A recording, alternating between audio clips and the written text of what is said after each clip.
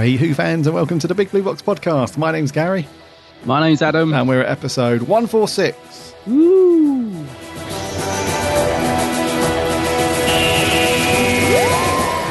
One day, I shall come back.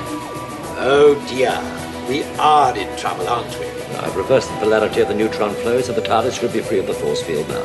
I have the advantage of being slightly ahead of you. Sometimes behind you, but normally ahead of you. The trouble with time travel is, one never seems to find the time. Change, my dear, and it seems not a moment too soon. Unlimited rice pudding, etc., etc. A meteor storm, and the sky above us was dancing with lights. Purple, green, brilliant yellow, yes! I'm the doctor, by the way. What's your name? Rose. Nice to meet you, Rose. Run for your life. It's more like a big ball of wibbly-wobbly, timey-wimey stuff. Just remember who's standing in your way. Look at the eyebrows. These are attack eyebrows. You can take bottle tops off with these. Howdy do, Who fans. It's another week on the podcast. Yeah. 146. I should have gone 146, shouldn't I, in the intro? Yes. Yes. With a female voice. 146. Very good. You've been practicing. I have all week. Welcome aboard. We got some. Do you know what, mate? I'm not looking forward to doing the news today. Oh. I'm really not. We've just had a very last minute bit of news come in, haven't we? Which is a bit sad.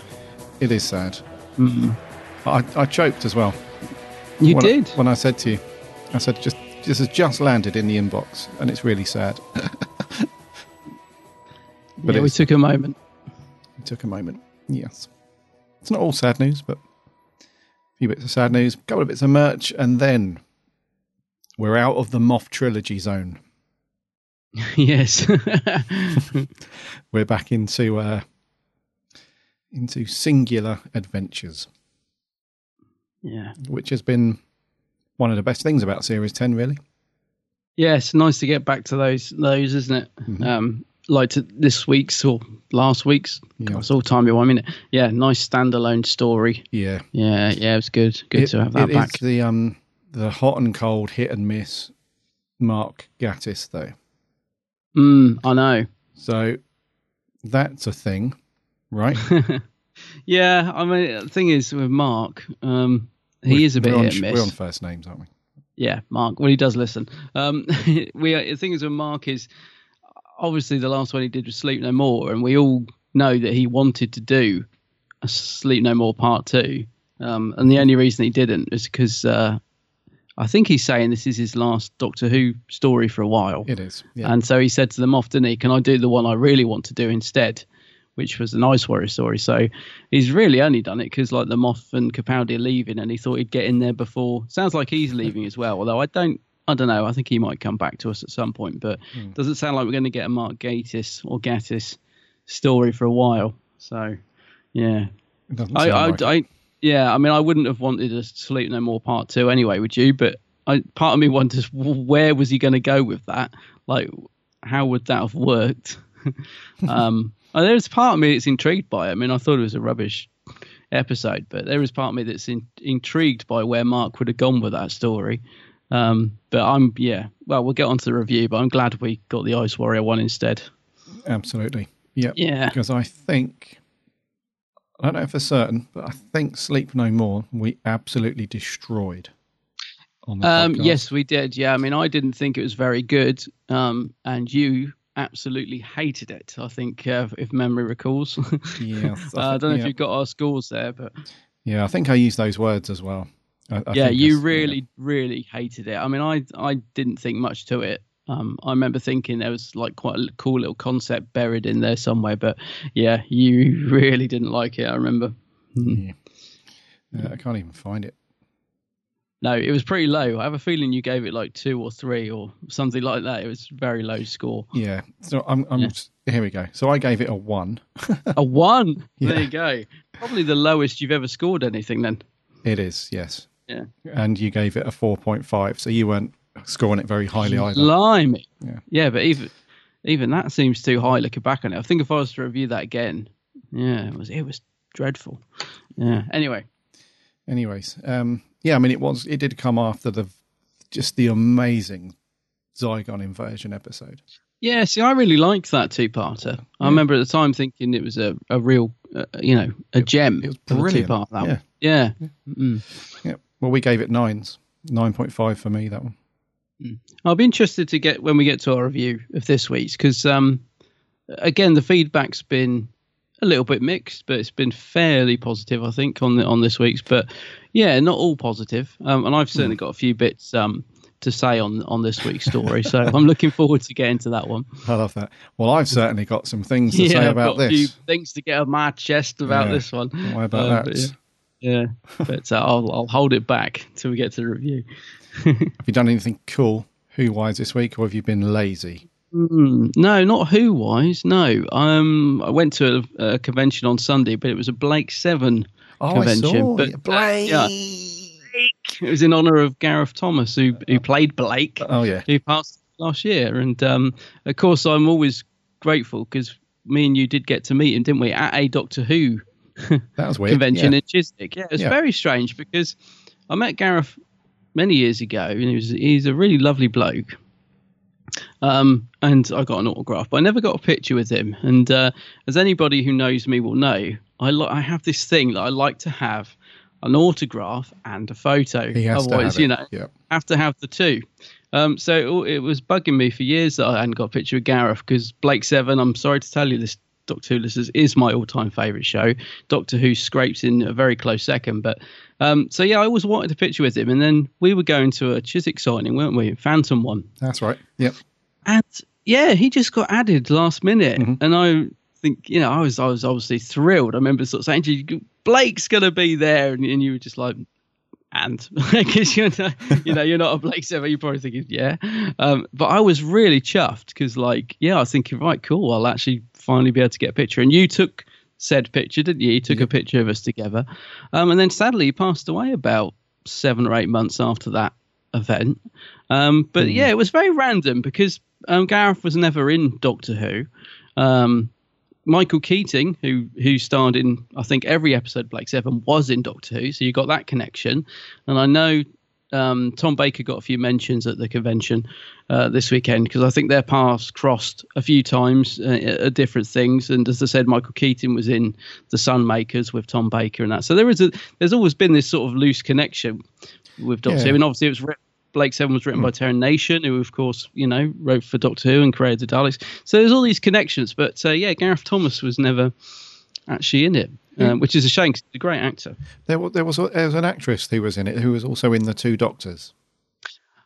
Oh, yes, that's right. Jacqueline Pierce. That's right. Yeah. She plays Servalan in Blake 7. And, yes, she was... what was the character's name in Two Doctors? Santani? No. Whatever her name was. Yeah. Listeners will know. So yeah, there's always there's all these loose connections and lots of the directors and stuff, and they all worked on the same show. So yeah, I went to that. It was really good. It was lots of stories being told about Gareth, and I got to have a really long chat with June Hudson, who's the costume designer on Blake 7, and also she did loads for Doctor Who. Right. She most famously created Tom's burgundy outfit for his last series. And I had a really lovely chat with her. I've met her once before. She's just such a lovely woman. We were just chatting. But the reason I mention it is because she was talking about how fun it was to work on Doctor and Blake 7 back in the day. And you got that from the cast. They were like, we all took it really seriously when the cameras were rolling, but as soon as they stopped, we all just had such a laugh. And he's saying, he said, I don't want to be like, the good old days, but it's not like that now. He said, you sort of go in, you give him the script. He said, back then we were just like, it was just like a massive family. It's like we all went out drinking, and so they had loads of stories to tell. Like Paul Darrow was saying he saw Tom Baker recently in the Big Finish studio, and they were having a laugh and stuff. And it's just like, I don't know, you just get this real warmth about this sort of 70s, 80s era of television from what they were saying. And, I could just picture it all. And what they did, they started moaning about the BBC bar, BBC Canteen, the infamous BBC Canteen. Yeah. There was some funny story about that. I can't remember what it was.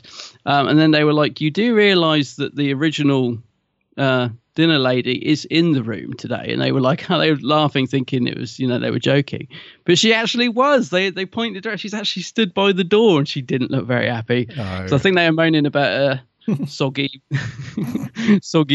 bean, pudding or something. I don't know, because they were saying one of the cast got banned from the BBC canteen for being rude about the food or something. But yeah, she was actually there, and it was a really good day, mate. I enjoyed it. So not technically a Doctor Who event, but there was certainly close enough. Yeah, there was bits of Doctor Who mentioned, and Tom Baker was mentioned a few times. There was quite a few stories about him, actually. So, yeah, it was really, really good. So, I haven't really done anything else Doctor Who-wise, apart from, and this is very loosely connected, and I am well, what's the saying? I'm well behind in joining this group, but I finally started watching Broadchurch. Oh, wow. From Series 1. I never watched it because I kept missing it, and I thought I won't know what's going on. So I've gone back to Series 1 of Broadchurch this week, and I've been box setting it and watching 3 or 4 episodes at a time. And I'm sure our listeners know, but just in case they don't, the connection is, of course, the amazing David Tennant. Mm-hmm. He is so good in it. He is, isn't He's he? Yep. just brilliant in it. Yeah, I'm just, the whole time I'm watching it, because he's playing quite a sort of grumpy, very dishevelled cop, policeman in it. I just keep thinking, he's just such a good actor, and I just keep thinking of him as the Doctor. And I was thinking, actually, I kind of wish he'd brought a bit of that to his Doctor, that sort of slightly less comedic, this more sort of, no nonsense. I suppose he was a bit more like that towards the end, but yeah. So I've been watching that, and I've just finished Series 1, so that's cool. But so nothing Doctor Who wise, but lots of Doctor Who connections this week for me. Nice. Yeah. What about yourself? Yeah, not much really. Talking of Blake 7, actually, I'm going to have to make the effort and at least watch, the first series or whatever of that. But I remember the first time you guys telling me about it. It was at a convention at the Windsor Hotel. No, not the Windsor Hotel. In Windsor. Oh, Slough. Yeah. Or Slough, yeah. What was the name of the hotel? It was I think it was Day of the Doctors. Oh, yeah. And we had done a bunch of stuff, so we'd already met a few people and had pictures and stuff, and we were at the bar having some drinkies. So this was like 1 or 2 pints in.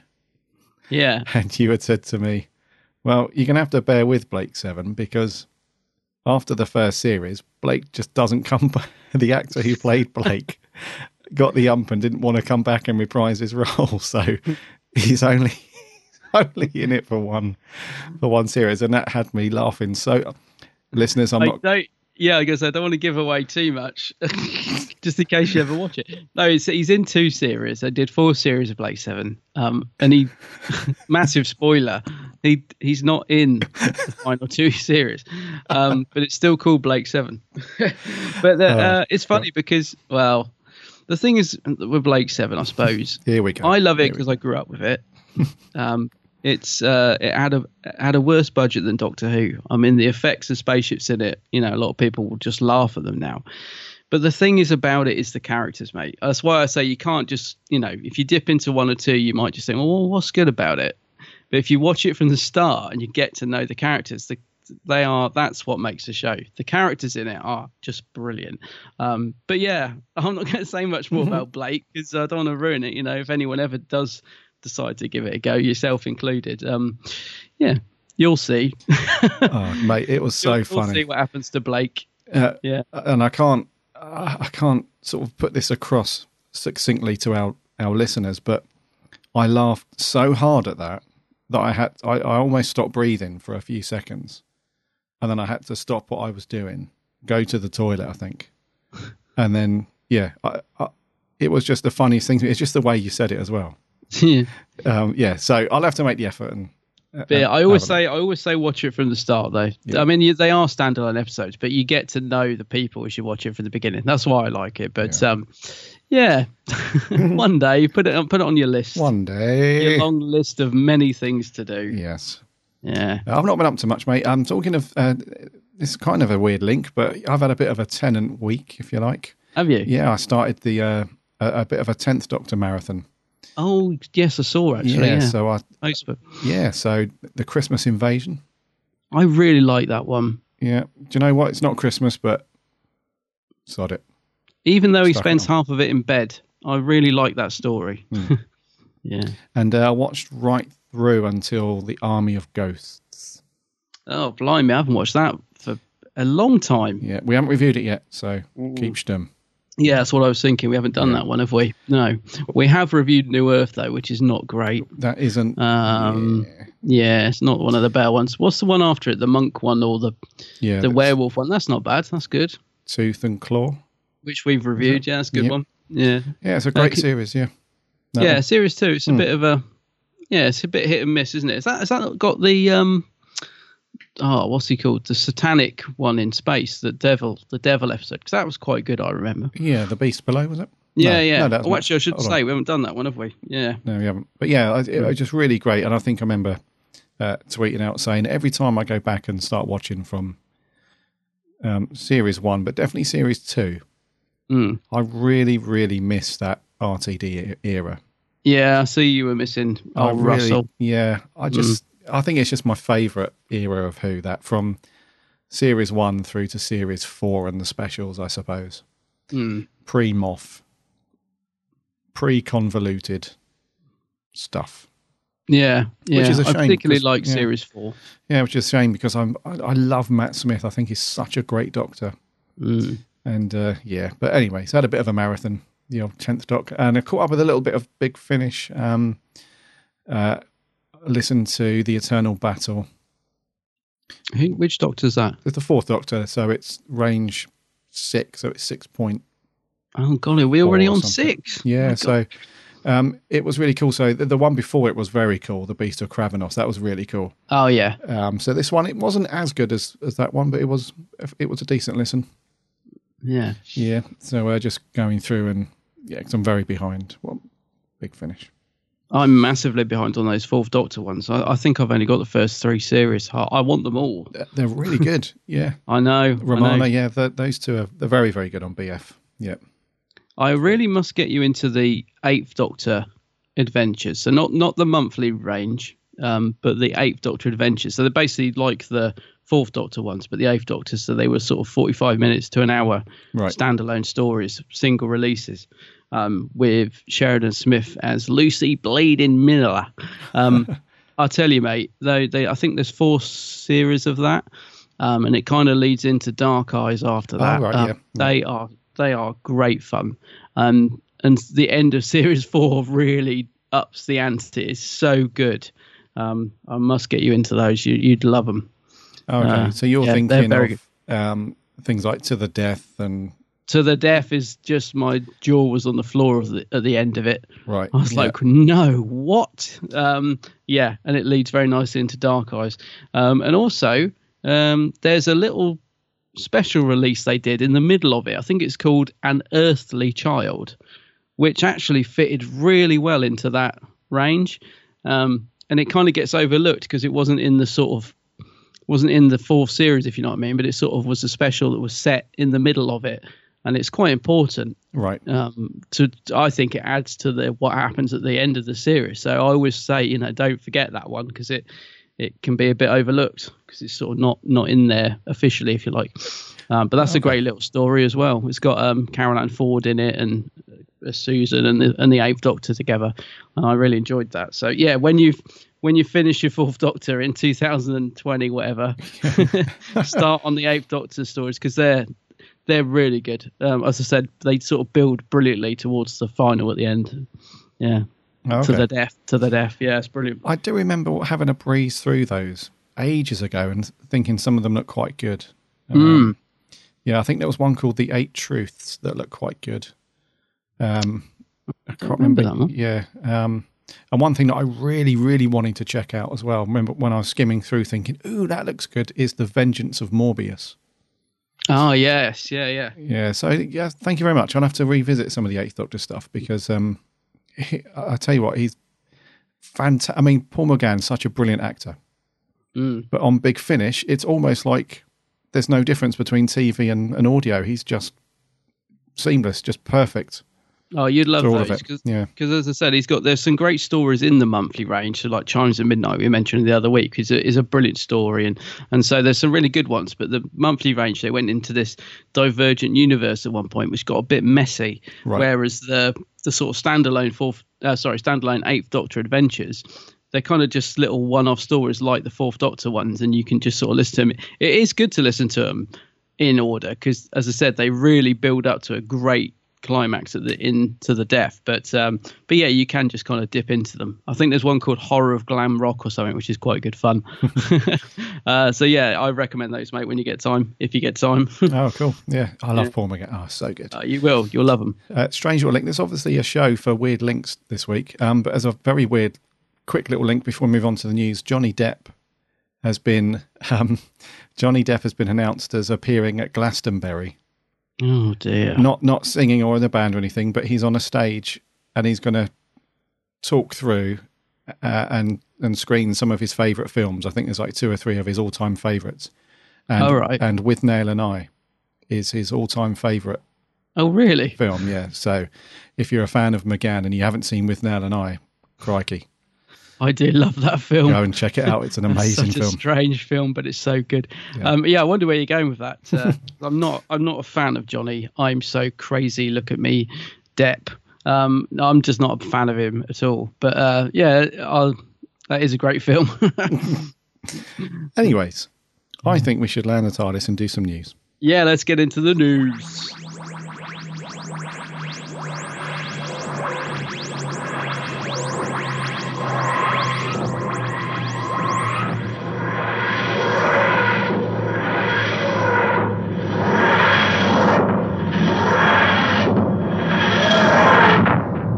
First up, Lie of the Land. I must be half asleep. I've just read that as La La Land. What's going on? Not on this show. Sorry. Not on this show. No.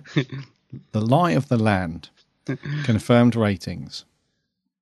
Any good? Now, at first glance, you would think not good at all. Oh. Because we're last in the list. Oh, no, are we? Number 30. Oh, my goodness. With just 4.8 mil viewers. Dear, oh, dear, oh, dear. Now, when I heard this, I thought, it's not that bad. I know the moths kind of crucify things a little bit, but come on, it isn't that bad. But there are 2 very good reasons for this figure. The first one is that it was the Britain's Got Talent final. So they moved it. I think they moved it from the Sunday night to the Saturday night.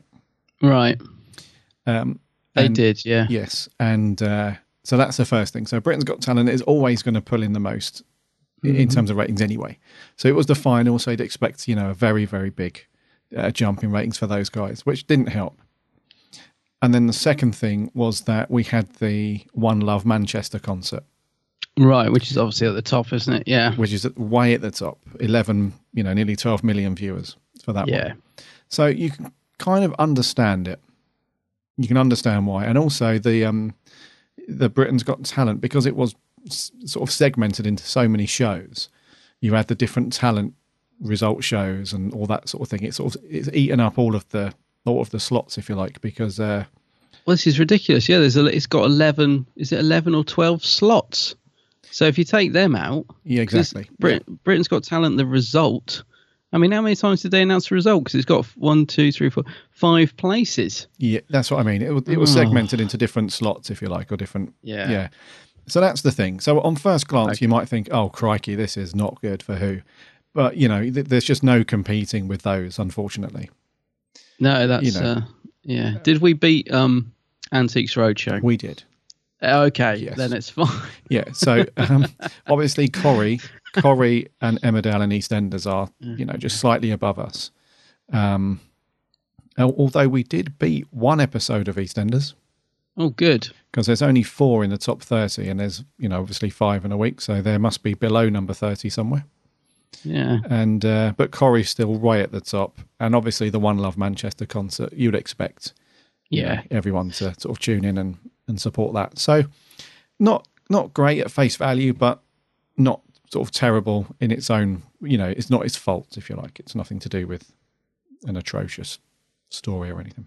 Yeah, if you put it into, I was going to say, on first glance, it looks bad. If you put it into context, I suppose, if you gave Coronation Street one, if you put an average of those 5 blocks that it's got, if you took all of this out of it, it'd probably move up into just outside the top 10. Yes, because Emmerdale's got 5 slots, Coronation Street's got 5 slots. So yeah, okay, it does look bad when you look at the list, but when you sort of look at it like that, not too bad. I mean, it wasn't a great conclusion, was it? But yeah, it wasn't that bad. It wasn't that bad. And also in the previous weeks where we've discussed ratings, there's always been like various news programs, Antiques Roadshow, various different shows that were in there, and they're not in here at all. So actually, who's done okay? It was just up against some stiff competition. Yeah, fair enough. Yeah, so, okay, in other news, the Doctor Who Experience are looking for summer hosts. So basically, there's some jobs going in Cardiff if you're looking for a job, and I can't think of a better place to work myself. Wow. I'd love to go and work it. I don't know if I'd get any work done, though, would you? I'd just be walking around it endlessly taking photos. But if you fancy a job at the Doctor Who Experience, the closing date for applicants is the 7th of July. So you've got a couple of weeks.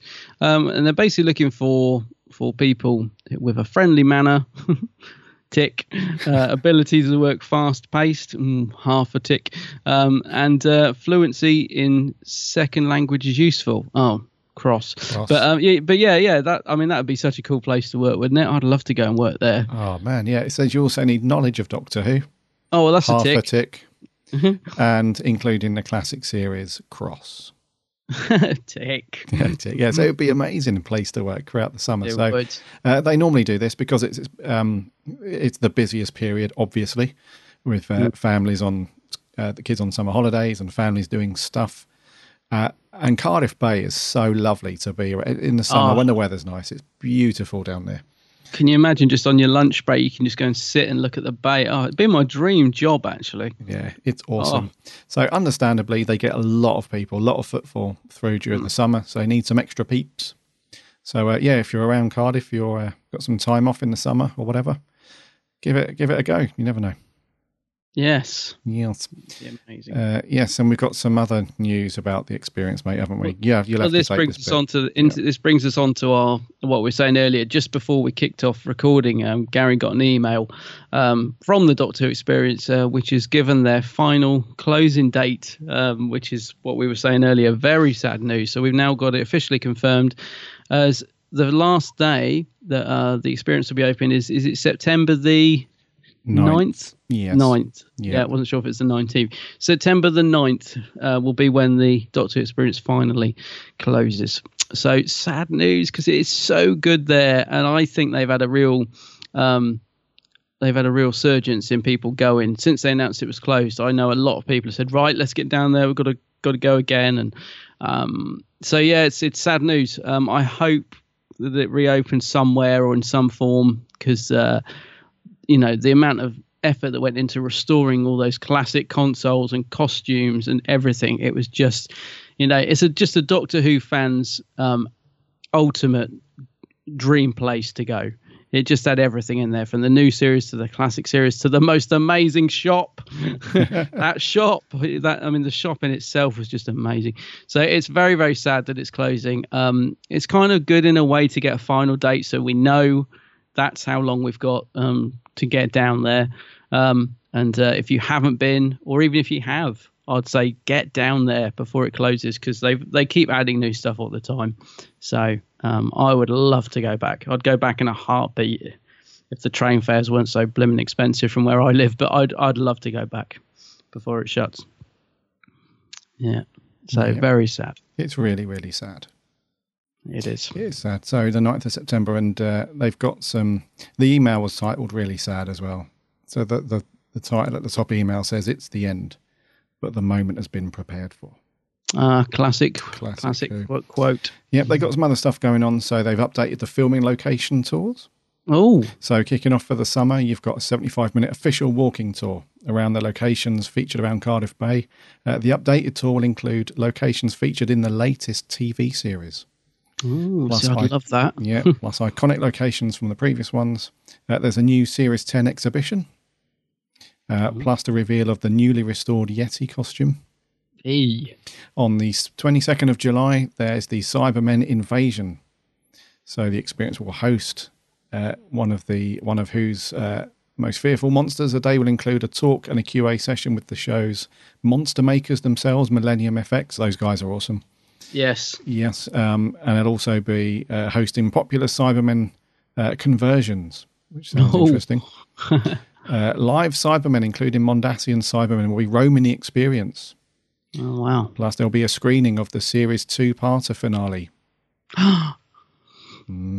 Wow, that would be cool. That'd be awesome, yeah. Oh, wow. Cosplay time. They're doing, on the Saturday, the 5th of August, they're doing a cosplay competition. And the final 2 weeks of the experience, it just says the final countdown. Expect the unexpected as the interactive walkthrough comes to life. What? Whoa. Yeah. What does that mean? What could that mean? Oh, man. So lots going on to see it off. Yeah. So you've got up until the 9th of September when, if you think about it, it's only a few months away. So if you've just listened to this or you've seen the news and it's a case of, oh, shall we go? Shall we not? Definitely go. Get down there. Because once it's shut and it's gone, you'll be like, we should have gone. We should have gone. So if you're debating it and you've not, especially if you've never been before, if you've never been, you have to go. Yeah. When you finish listening to this podcast, go online to the website and book your tickets if you've never been before. Yes. Yeah, can't recommend it enough. It's a brilliant place. Yes. In further news, this is quite cool. This is very cool. Yeah. The Beeb have announced something called the Doctor Who Countdown Concert. So this is a special screening of episode 11 of this series, complete with a live music accompaniment of the National Orchestra of Wales. It takes place in Cardiff on June 24th. And it will be screened at Cardiff Bay. You've got the huge Wales Millennium Centre. In there, they've got something called the BBC Hodnott Hall. So in there, you're going to get a special screening of the penultimate episode of this series. And then there's going to be a Q&A with Pearl Mackie and the Moth. No Peter. No Peter. Must be off filming something. The evening will be hosted by Jason Mohammed and promises monsters and surprises. You'll be invited to submit questions to Pearl and Stephen through the website. And it'll also be streamed to the Facebook and YouTube channel for the BBC.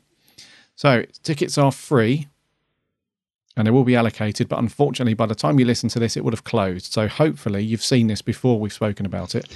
And you got your entry in. So if you did enter, very good luck. All you had to do was just tweet a hashtag to the BBC account, DW Finale Countdown, and that was it. So yes, hopefully some of our listeners would have got tickets. It's very limited. There's only 15 pairs. Yeah, so, that's the bit I can't get my head around. 15?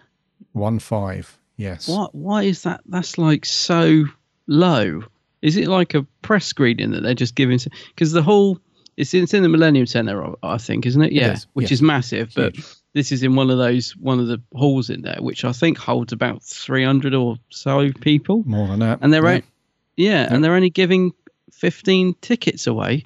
So what's filling up the rest of the hall? 15 pairs, so 30 tickets. Oh, 15 pairs, 30 pairs. Yeah, but even that's... is it just going to be all the press and freebie scroungers they're getting as well? Then it seems such a low amount to be giving away for this, which sounds like an absolutely amazing event. Yeah, it does. I'm not sure, mate. These things are always a little bit sort of weird the way they're put together and allocated, aren't they? So I honestly don't know is the answer to that. It's but it does sound cool though. So it's it sounds brilliant. I mean, if, like you said, if anybody listening does get a ticket, do let us know, because it's this is the penultimate episode, right? This is episode 11 yeah. of 12. So I think so that would be World Enough and Time. Yeah. And then, the last episode's The Doctor Falls. That's it. So, it sounds awesome. If you do get a ticket, do try and take plenty of pics and vlogs and let us know and stuff. So the last time, not the last time, but one of the best times that they've done a Doctor Who event in that hall was back in the day before we had the Doctor Who proms, I think. and all that, and the Symphonic Spectacular, all that stuff. There was an evening of Doctor Who music in that same hall, hosted by David Tennant, and it's one of the special features on. I think it's back in series when they were filming series 3, I think, or something like that. It's ages ago, sort of 2006-7. Yeah, and that was a really, really good night. You can find most of it on YouTube, I think, but. Yeah, I think I do know the one you mean, actually. Yeah, I just think it'd be a great event. You know, I'm just surprised there's so limited availability for it because, to hear that along with an orchestra. I mean, me and you've been to the proms, and just hearing the music from Doctor Who live takes it to another level. So that will be really good. So good luck to anyone that's entered. Yes, indeed. Yeah. And that's it for news. Yep. Mr. Tat is waiting. How is old Dalek Tat today? Is he all right? Yeah, he's got a bit of steam coming off him. He's a bit hot. Yeah, out in the sun. Yeah. It is a bit hot, isn't it? Yeah. Let's get him in, though, see what he's got. Merch corner. Merch corner. Merch corner. I don't know whether to be impressed or disgusted. It's a bit rubbish, but it's pretty. It's very pretty. Pop Funkos. Yes. You like your Pop Funkos, don't you? I've gone off them, actually. I kind of did. I went a bit mad on them when I first started getting into them. But I don't know. I've got a bit bored of them, if I'm honest. Yeah. I do like them. Yes, I like the Doctor Who ones, or some of them. I do. So yeah. Anyway, I'll let you get the stuff off the tray first. I do the ones you're going to talk about. I think there's some good ones in there. So you kind of like them. I think I've just got a bit bored of them. Right. If you know what I mean. But I do like them, yeah. Right. Well, this bit of merch news is handy then for people that are not bored of them and need to expand their Pop Funko Who collection. So Forbidden Planet International. Oh, it's international, is it? Yes. Also known as forbiddenplanet.co.uk, not forbiddenplanet.com. So .co.uk, the international guys. They've got a very cool box set. Not an official box set from Pop, but one that they've put together themselves. 6 Pop Funko figures for £36. It's a good price. Very good price, considering that if you bought these 6 figures individually, it would be 65 quid. Yeah. So pretty much 40% off. It's nearly half price, basically. So if you've not got these, so the figures are the 12th Doctor with spoon exclusive. Mm-hmm. He's got the black glove on with the little spoon, you know the one. Robert Sherwood, isn't it? That one. We've got the 9th Doctor standard, so just holding his Sonic.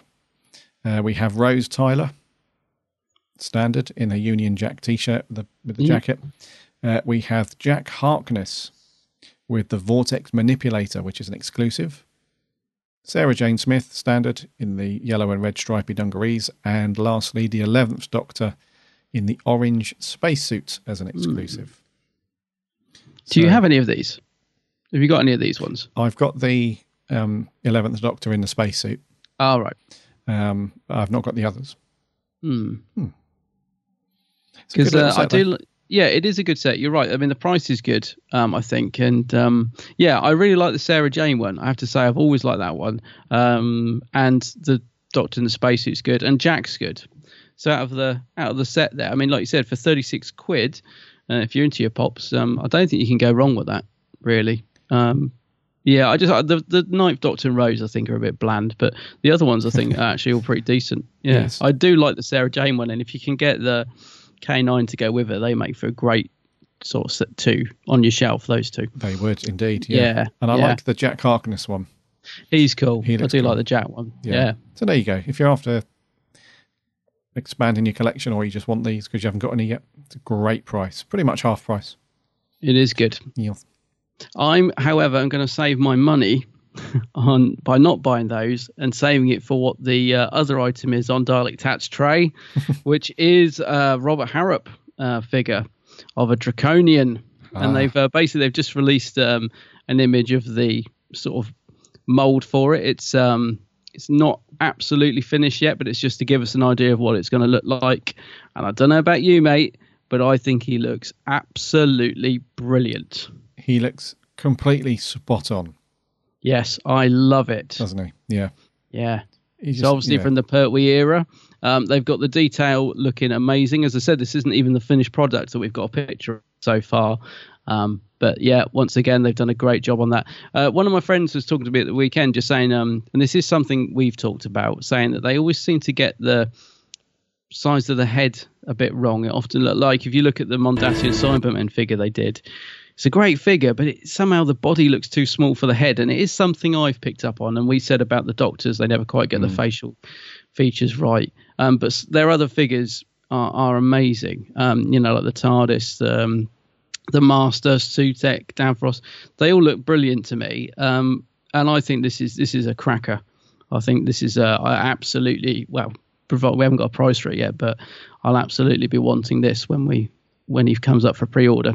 So, yes, looking good. I love the fact that they've started posting these pictures on their Facebook page of the process of the figures, going from the mold to being painted to the finished product. It just is great to see how they actually, where they start and where they end up. It's really cool.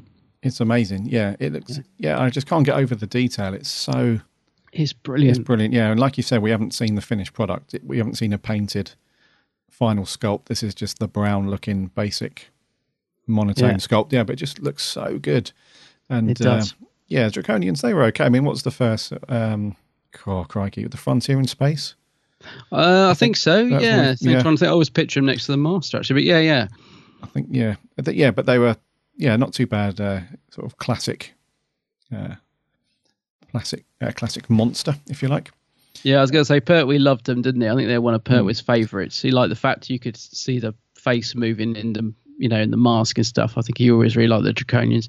He will look very nice next to Alpha Centauri. Yeah. If anyone's picking up that figure. Don't know if you've ordered yours yet, but I bet you they had a surge of orders after this episode last week. I'm sure. Of Alpha Centauri. Yeah. So those two figures together look very nice. Hopefully the price, I mean, I'm guessing he's going to be around the 60 to £80 mark. A very rough guess, because Alpha's 60. Yeah. Davros is 90, I think, is he? Yeah. Somewhere like that. So this will be around there, I should think. Yeah. But yeah, it looks good. Very good indeed. Robert Harrop. Yes. Check it out. Knocking it out of the park. That is news and merch. I think it's time that we progress with our review. Adam, what are we doing this week? This week, I can't do it. It's Empress of Mars. There were humans on Mars in Victorian times. No, there weren't. Friday asked for my help. In return for what? Halt! This could be the entrance to an ex-warrior hive. Friday has been using you all along.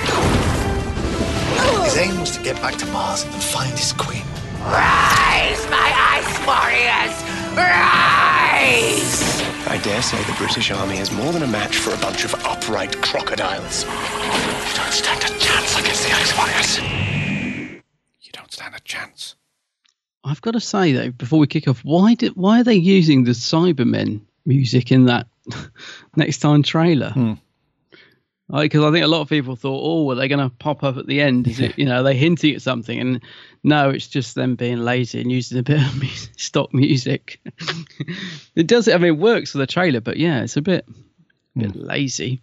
A little bit. Yeah. Anyway, the episode. Yes. Directed by Wayne Yip. Written by Mark Gatiss. Gatiss. Let's say Gatiss. Yeah. Yeah. Overseen by the Mothball. And yes, went out on Saturday, 10th of June. Normal run time. Was it 45 minutes long? Whatever. And yes, it sees the Doctor and Bill turn up at the NASA head office, where they discover that there's been a strange signal left on the surface of Mars. They then jump in TARDIS, head towards Mars to see what's going on. And they surprisingly find a group of Victorian. Is it Victorian soldiers? Yeah. Yep. Who are being helped by an ice warrior named Friday. He was promised them riches and gems and all the rest of it, but it's a bit of a plan, not a double cross, but something is afoot because when they blast through into a cavern, they find the tomb of the Ice Empress, whatever her name is, Ice Empress. Yeah, that's what I'm calling her. Yeah, and she's very grumpy. Understandably, she's just woken up, bit cranky. Decides to lay waste. The Doctor, mainly Bill, I would say, plays mediator, tries to save them, and a bit of an allegiance formed. And we also get a surprise visit from Missy. Oh, yes. At the end, who's been quite naughty. This is naughty. Very naughty. So, yeah, a modern Ice Warrior episode. Was it Mark Gatiss that wrote the last one on the submarine? Yes, it was. Cold War. Cold War, yeah. He did write that one. He got a thing for Cybermen, hasn't he? Ice Warriors. Ice Warriors, yeah. Yeah. I think he obviously does like an Ice Warrior. It's funny because I wanted to go back and watch Cold War before this aired, just to remind myself, because we haven't reviewed it, so I won't say too much, but I don't really have much memory of it. It didn't stick in my mind as being good, bad, or anything. I just don't really remember it. Apart from the fact that the Ice Warrior came out the suit in it. Yes. That's sort of the only thing I can really remember from that episode. So I wanted to go back and watch it before this one, but sadly didn't get time. But I probably will go back and watch Cold War at some point in the next week or two. But yeah, Empress of Mars. What do you reckon then? Right. Yeah, I thought it was pretty good. You liked it? Yeah, I thought it was okay. I thought it was a decent enough sort of single story. I like the fact that we've got to dive in a little bit further to the Ice Warrior history a little bit and some other characters. They're not just just the worker ants that we've seen. Because I know in Cold War with the Ice Warrior there, I think he was quite a high up general or something like that. I seem to remember that, yeah. Yeah, but in previous stories of that, all we've seen really is just a bunch of them walking around killing people. So this was good to have a bit of a different take on some sort of hierarchy, if you like, within the Ice Warriors. And so I like the fact that Friday is a bit of a softie. Yeah. He's him and Bill, sort of really get on. And they form a little bit of an alliance there, which is good. I've still got mixed feelings on the Ice Empress. I'm still trying to decide whether I really, really like her character and stuff, or if it was just a bit of a letdown. I'm not sure. I think I like her. I think I like the character. Yeah, and I'm not too sure on the British soldiers. They were okay. Some of them, some not the greatest acting we've seen in Who, but they were okay. And yeah, we only saw a tiny little bit of Missy in there. I wasn't too keen on the fact that they just banished Nardole for most of the episode. Yeah, that was strange, wasn't it? TARDIS just taking off. I hope we get an explanation for that, because if it's not explained, I think that's going to be. Yeah, I'm sure it will be. Yeah. But how sometimes it was very convenient the way he was just taken off to get him out of the story. So I do hope we get an explanation for that. Yeah. But overall, I quite liked it. Yeah, thought it was a decent episode. What did you think? Yeah, no, I thought it was a very decent episode. I enjoyed it. It felt very classic to me. It did feel a little slow in places, if I'm honest. There were on a first watch, particularly, I was thinking, oh, it's dragging a bit. But on the second watch, I sort of could settle down a bit more and just watch it. And I did really enjoy it, actually. As I said, it felt very classic in its style and also its pacing. It didn't sort of rush. It took its time to build up. It was quite wordy at the start, sort of getting the explanation across, because I was thinking, well, what are these Victorian guys doing on the moon? How the hell's had that happened? And so yeah, it took its time. And I didn't think it was by any means a perfect episode, but I did enjoy it. I did think it was good. I thought the Ice Warriors were used to good effect. The Ice Empress, the Empress. Yeah, I'm a bit like you. I'm not sure about her, because I quite liked her, but she did remind me of the way she spoke of the Rachnos thing. Remember the Rachnos monster? Right. Yes. Like every time she spoke, I was thinking, I just couldn't get that in my head. But I think, yeah, like you, I think I liked her. I did like the fact that she kind of she liked Bill because she was the only other female in the room. So she sort of, that sort of brought Bill into the episode more.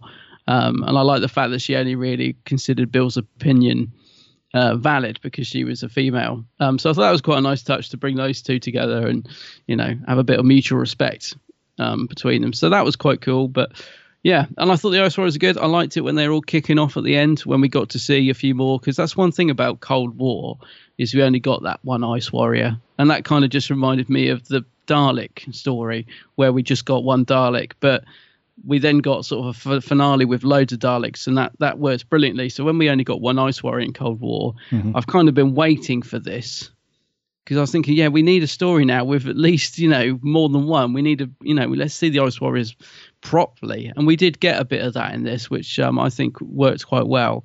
The bit at the end, I loved it when we saw all the ice tombs. And we saw a few break out, not many, but it was enough to sort of bring the episode to a good conclusion, I thought. So, overall, mate, I thought it was decent. I enjoyed it. Not perfect. As we get into it, I'll talk a bit more about things I did and didn't like. But overall, as a story and episode, I thought it was decent. Yeah. Cool. Well, let's talk about some story stuff then. Yeah.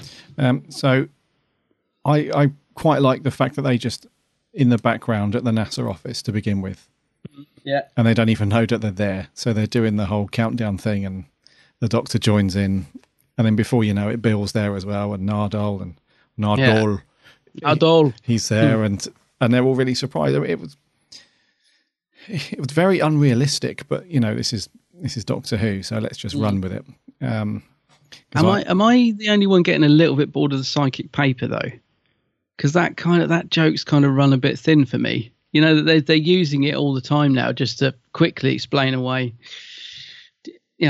I don't know. I'm just getting a little bit bored of that psychic paper. I'm kind of hoping that gets lost when Chibbers takes over, because it's been used an awful lot since Doctor Who came back.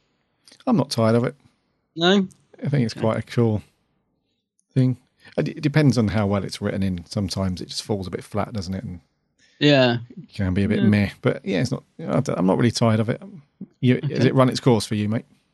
Oh, well, just a little bit. I just like every time they sort of have to explain away something, they just get the psychic paper out and then come out with a joke. Oh, yes, is that who we are? Okay, then. And I just thought, it's been done a few times now. I don't know. It doesn't bother me. I'm just a bit. I wouldn't be sad if we didn't see it for a while. I read you. Yeah. But I quite like the setup to the story. Who doesn't like, a bit of NASA? Yes. A bit of inside the NASA. Inside NASA, it's very cool. Like I said, a bit unrealistic. If there was a guy that just appeared in the control room, I assume that security would be in there within a matter of seconds. But they don't seem too bothered. They're just, who are you? Oh, I'm this person. Oh, right. So this is happening. But I thought it was a very cool setup. I like the and I like the this new satellite or something, a new something on the surface of Mars has enabled them to take photos of something. Is it underneath the surface or something like that? Something like that, yeah. And then they see the God Save the Queen that the Doctor left himself. So it's quite cool when you have that timey-wimey intro where you're seeing something that the Doctor's about to do now, if you like. Yeah, it's funny because I didn't get that the first time around. I think my head didn't click with what was going on. So I only really got that on the second watch. I was like, I see the Doctor left it there and they're seeing it, right? Gotcha. Yeah. But yeah, no, it's quite a nice little touch, I thought. Just while I remember, because I'll probably forget this when we get into review, talking of God Save the Queen, I'm glad that when we got to see the painting of the Queen this week, that it was the Queen from the Doctor Who episode, Tooth and Claw. It was Pauline Collins. Because, the other week we were saying about Churchill, they had a picture of the real Churchill and not Ian McNeice. Yes. So I was quite glad that they it seemed almost strange, actually, that this week they actually put in the actress rather than the real Queen Victoria. So, I was glad that we had a bit more continuity this week in regards to that. And I wonder if they went to I wonder if that was an original prop, because it's a painting of her, wasn't it?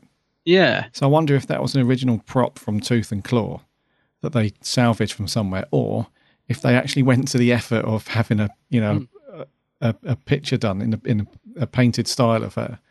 It seems bizarre to go to that effort just for that few seconds. Yeah, but they couldn't do it just to include a quick still of the actor who played Churchill in a previous. Yeah, maybe it's something to do with the rights to the actor's image or something like that. I don't know. But, it could be. I hadn't thought of that. So I was thinking, I was going to say, it'd be much easier for them to have used a video clip for Churchill than to actually, like you said, go to the effort of making a painting.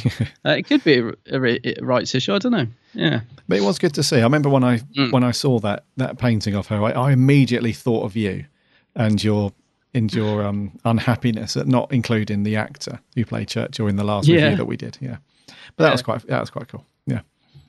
So I really like the kickoff being in NASA. I thought there was going to be more of it, and I'm not saying that's a bad thing, but I thought that we're in NASA. This is great, and I thought there was going to be more stuff happening there, which there wasn't. So that's not a bad thing. I'm not saying it's that there should have been more screen time. It was just a nice way to sort of kick off the episode. So yeah, it was a good start to it. Yeah, and. What did you think then? So once the Doctor and they jumped in the TARDIS, they're on Mars now. What did you think to the way that we were introduced to the characters then? Because we have a bit of separation, don't we? So Bill falls down the fun whirly slide.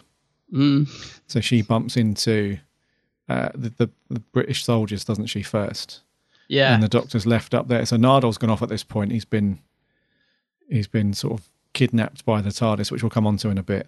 But it's the Doctor that sees the Ice Warrior first. And that was a great scene, didn't you think? And did you not think he was channeling Tom Baker in that? Do you know what? He's like, this could go very bad or very good. I was thinking he's doing Baker again, like he did in Mama and All Express. Halt! Yeah, I mean, that's what I was going to say. That intro where we first see the Ice Warrior was good. Great. Really good. Because you thought, it's classic Ice Warrior. It's going to go bad. Sort of, yeah. The Doctor's in for it. He's either going to start running, he's going to run away, or he's going to get captured, whatever. But just the way that Capaldi handles that, I thought was such a great scene. It was. He's definitely in that sort of usual, he's got his sensible head on. He isn't panicking and running away. He's got his sensible head on. How is he handling it? So I thought the introduction was really cool, and I didn't leave it until quite late as well. Sometimes with Who, if they're gonna bring, especially if they bring a monster back. I remember, what was it? The Age of Silver, Age of Steel. What was that? Age of Steel. Yeah, they left it quite a long time before we actually saw any Cybermen. It was a big build-up, if you like, and we've seen it a couple of times where they wait until quite far into the episode before the reveal. Yeah. So I like that they didn't leave it too long. We're only in the episode for what? Not even 10 minutes. It's only a few minutes and then we're into it straight away. We've seen an Ice Warrior. We've seen the soldiers. They did leave it a little bit before we saw the Empress, but that's kind of cool though. Yeah, I thought that was okay because, like you said, I think if they'd have brought it all in at the start, it would have been a bit over the top. I mean, the thing that was bugging me for a little while was why we had Victorian soldiers on the moon. That was the only thing, because I didn't get that on a first watch. I was like, what were they doing there? How did they get there? Because obviously we're now saying that they're the first people on the moon. But yeah, I mean, I got that on the second watch. I think I may have been, perhaps I'd had a couple of glasses of wine on the first watch because it just went totally over my head the first time. So that really bugged me on the first watch. I was like, what are they doing on the moon?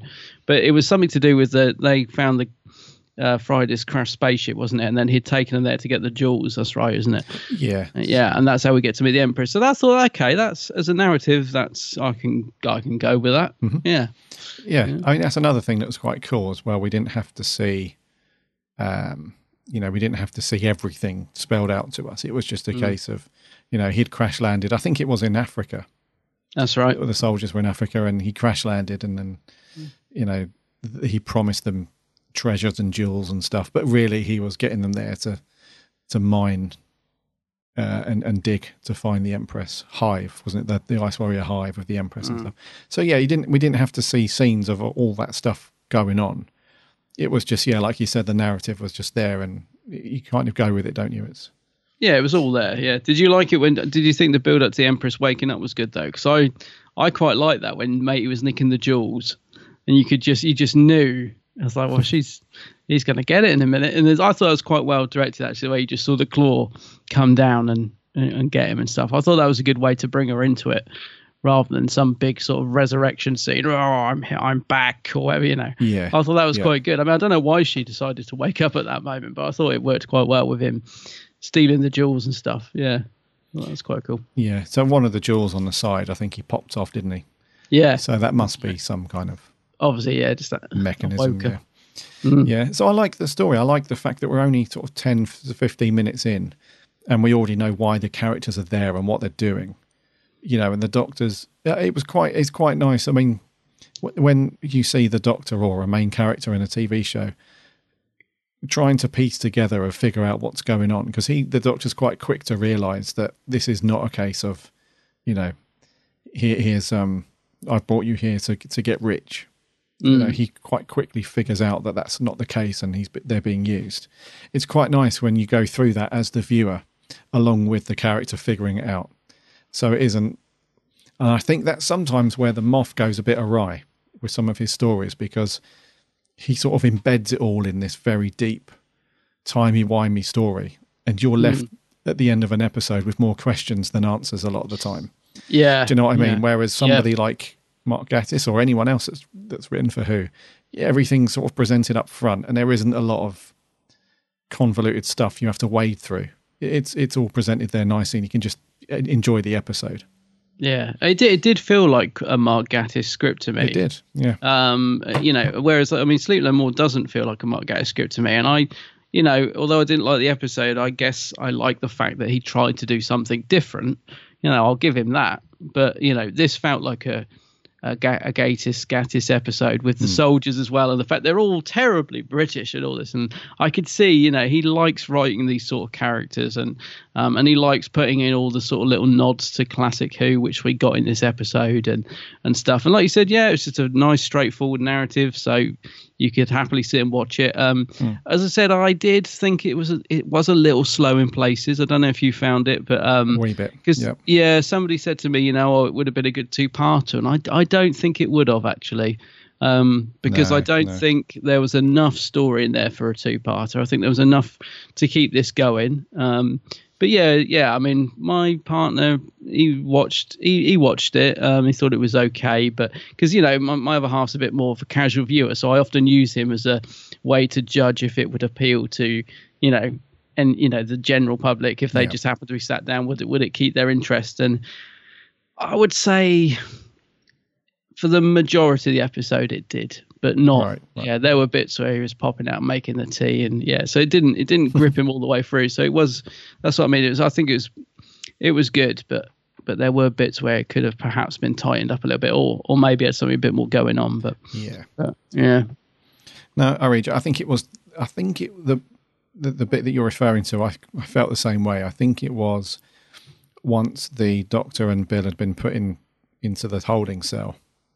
Yeah. And then we had the two soldiers on guard, and there wasn't much really.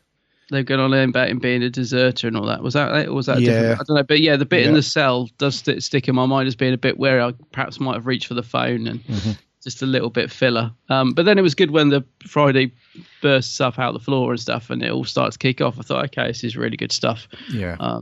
So I liked all that, but yeah.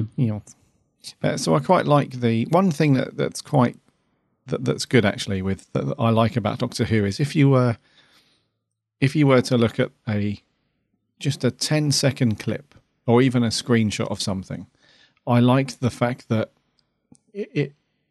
there's either characters or situations that you think, well, what's that all about then? So if you were to say to somebody who doesn't watch Doctor Who, and if they said to you, what was Doctor Who about last Saturday? And you said, well, some Victorian soldiers are on Mars, digging for gems. But it actually turns out that these Martians are actually there to try and uncover their ice empress. They would think, what the bloody hell's all that about? Yeah. And it's really cool because I remember seeing, they always release a bunch of publicity photos before an episode goes out, and you saw all these British soldiers, and you thought, hang on, how is this going to work? How is it? Yeah, why are they there? Yeah, what's going on? And I really like that. So I know it slowed down a bit where we had the conversations between some of the soldiers, like the two of them that were on guard duty, and the other one turns up and drugs the other one, knocks him out, and because he's after stealing the gems and stuff. It sounds kind of exciting, but it was a bit slow. It just was a bit, slowly. What did you think about the whole deserter thing? Because I'm still not sure about that. I kind of, in terms of when he was going on at the end about wanting to be shot and, it's what I deserve. I don't know. I don't think it had the impact on me that it was supposed to, is what I'm trying to say. I mean, I didn't dislike it, but then on the other hand, I wasn't sat there feeling much towards the character.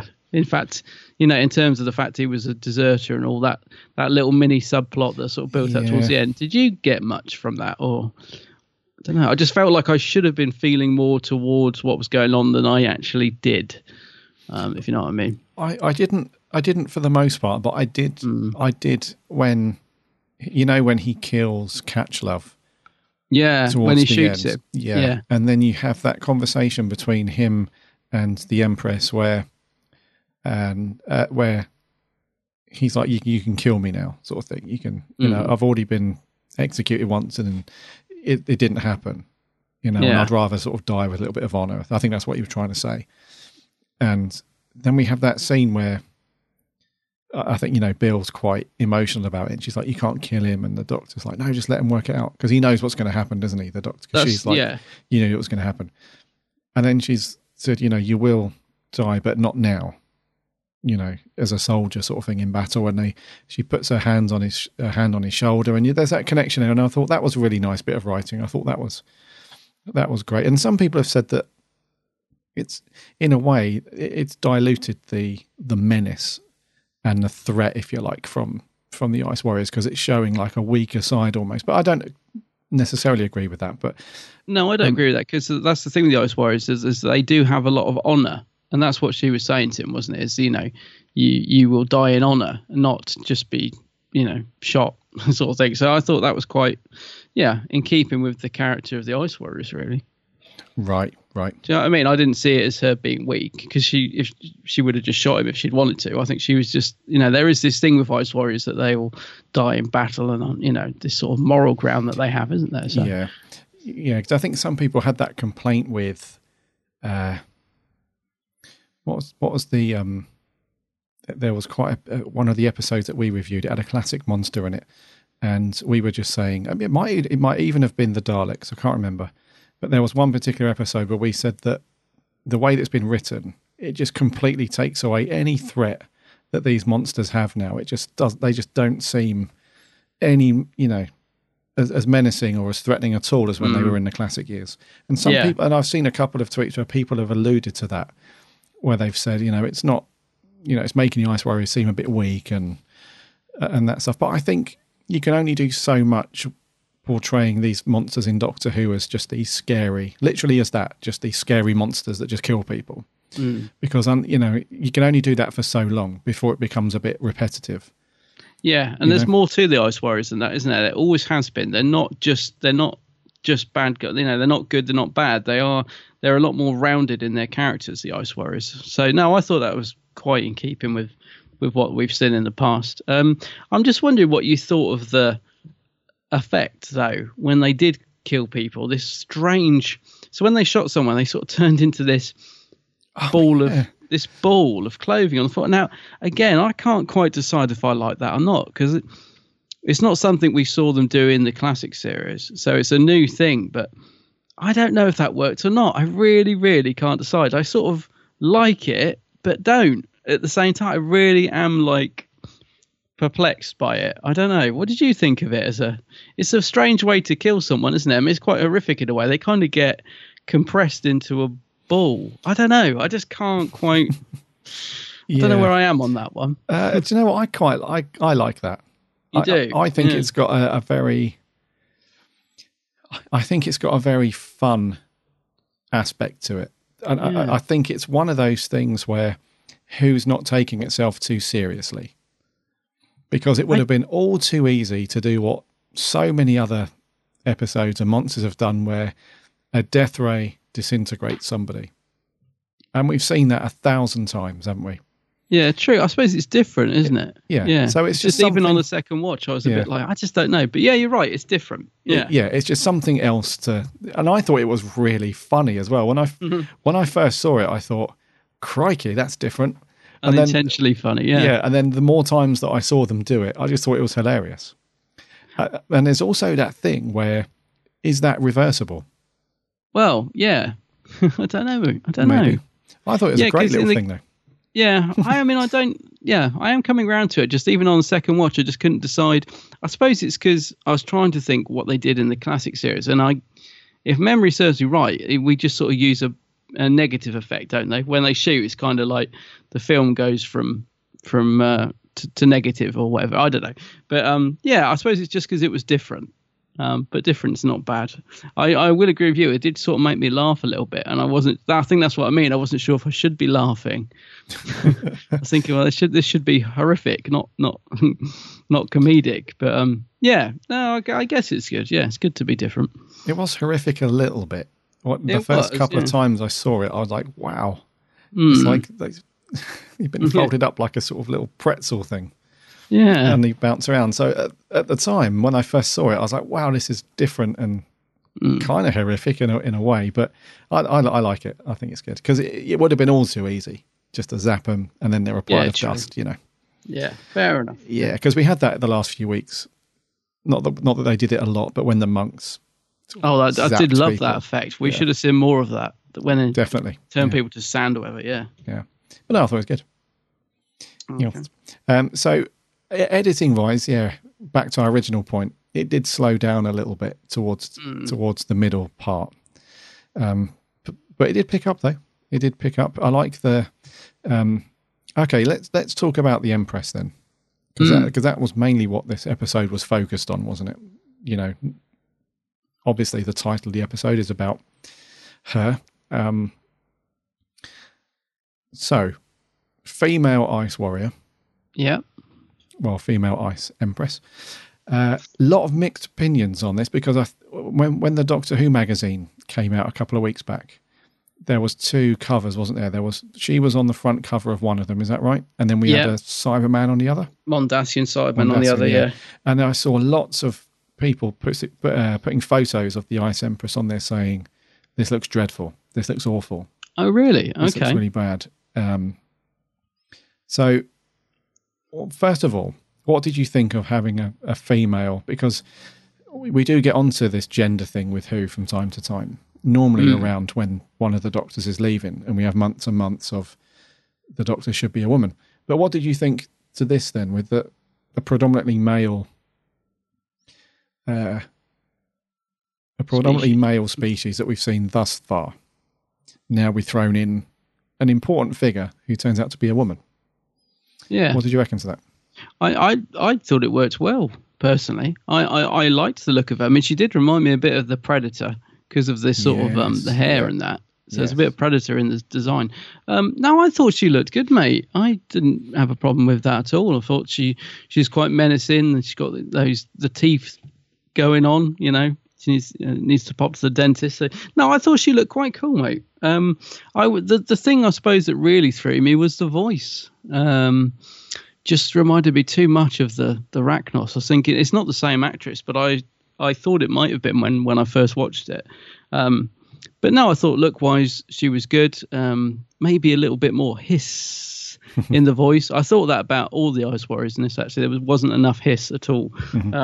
But no, I thought she looked good. I thought all the Ice Warriors looked good. I like the one with the Friday with his smashed glass, and I thought the design on all of it was good. The only thing I didn't like was the stomping sound effect, because I was thinking, no, that's too Cybermen-y, yeah. It really didn't need that, and I really didn't like it. So it's the only thing I didn't like, because I thought all the Ice Warriors look good. I like the way they've been updated. They haven't changed the design too much. They look like they mean business, and I thought she looked good. I didn't have a problem with her design at all, but I did hate the stomping.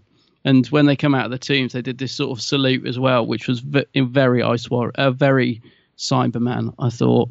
I just didn't like that. I was thinking, no. But that's Cybermen. These are Ice Warriors. We don't need all that stuff. Because, I mean, you can't creep up behind someone if you're that loud.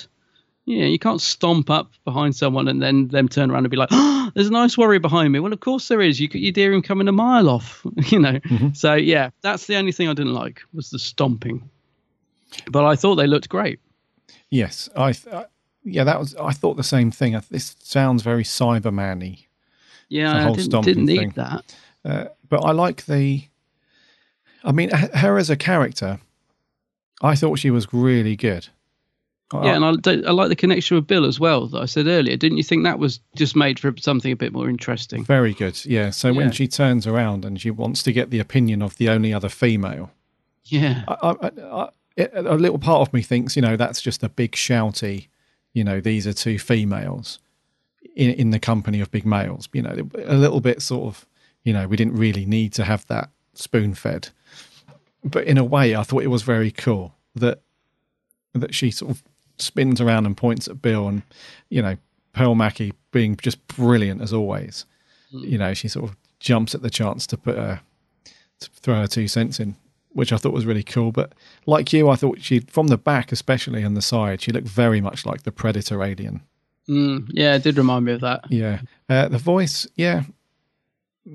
maybe needed a bit more hissing going on. Yeah. But yeah, I thought she was a good character, and I thought, there comes a point where you do need to expand on various species and their civilization and hierarchy and all that stuff. We do need to dive into those things a little bit from time to time, because, as I said earlier, otherwise all you've got is just a bunch of monsters running around killing people, and it does get repetitive. So you have to venture in a little bit into their other way of life. It's not just a battle warrior running around killing people. I thought she had good authority as well. Do you know what I mean? I thought she was quite. I felt like she was in charge. I didn't think she was a pushover. Let's put it that way, because she was quite happy to knock people off left, right, and centre. And I thought it was funny when she was calling, "What does the pink thing say?" or whatever she said. I thought that was quite funny as well. Yeah, the pink worm thing or something like that. Yeah. No, I thought she was quite good, mate. I really didn't have a problem with it at all. Yes, I thought her name was called as well, Iraxa. Oh, is that what she's called? Iraxa? Yeah. Oh, that's a cool name. Yeah, so I didn't even hear that in the episode. But I thought that was quite cool. And I like the fact that Mark Gatiss did slip in a tiny little thing to say. Oh, yes, he did, didn't he? So when she looks up and she's like, "Sleep no more," I thought, Oh, I did, yeah. Yeah, I read you, mate. You didn't get your sequel, but you're going to plug it home that... I could just imagine him writing that as well. When I heard, because she doesn't say it just once, she says it a few times. And she's like, "Sleep no more, sleep no more." And I thought, oh, that's it worked really well actually. But I just imagine Gatiss smiling to himself when he put that in there. Yeah. So I thought she was a great character. I really did. I thought she was a good addition to, and I thought she was almost like a cross between an Ice Warrior and the Ice Lord that we saw in Curse of Peladon. Yeah, I thought that, Yeah, so I thought it's another good addition to their, because we still we don't really know a lot about them really, do we? This is only a very small hive that they call them, isn't it? That we've uncovered on Mars, and we don't know if there's anyone higher up than her. Is there, an Ice Warrior figure that's more in charge than her, or are there more of her? I don't know, but... Actually, that's one thing this episode did. I mean, as I said earlier, it didn't have enough for a two-parter, I don't think, but it definitely left me wanting to see the Ice Warriors again. Do you know what I mean? I would love to see some more stories with them in, because I do think they're a great... I was going to say monster, but they... don't know. As I said earlier, there's more to them than that, isn't there? Yeah. But you know what I mean? I'd love to see more stories with the Ice Warriors after this. Yeah. I felt like we were just getting going as well. The way it ended, and it was a really good ending, I thought. But I felt like we were just, I was like, we're leading into other things now, and where do they go from here? And I'd quite happily sort of have more Ice Warrior stories. Yeah, absolutely. And I think it leaves the door open nicely. It does, for a future series to pick up with some of these characters. Iraxa being one of them for sure. Maybe Friday as well. He seems quite good. But I think going back to what you said earlier, I don't think this should have been a two-parter. I agree with you. Didn't have enough story. It was just a nice story to sort of leave you, like you said, wanting to see more. So maybe the Chibbers, he'll throw these in at some point. Yeah. Let's talk about the British soldiers then, because the whole thing with the British soldiers, and I think I saw an interview or a very short snippet or something that Mark Gatiss said the other day, and that is it's kind of a metaphor for Brexit. Oh, really? Yeah. Okay. And I didn't pick up on that at first. No, it was nor quite did I. subtle. Yeah. So the fact that you've got one guy who's, I think his name was Godsaker or Godsake. He was the acting lieutenant. He was a guy in charge. You know, the guy, the deserter guy.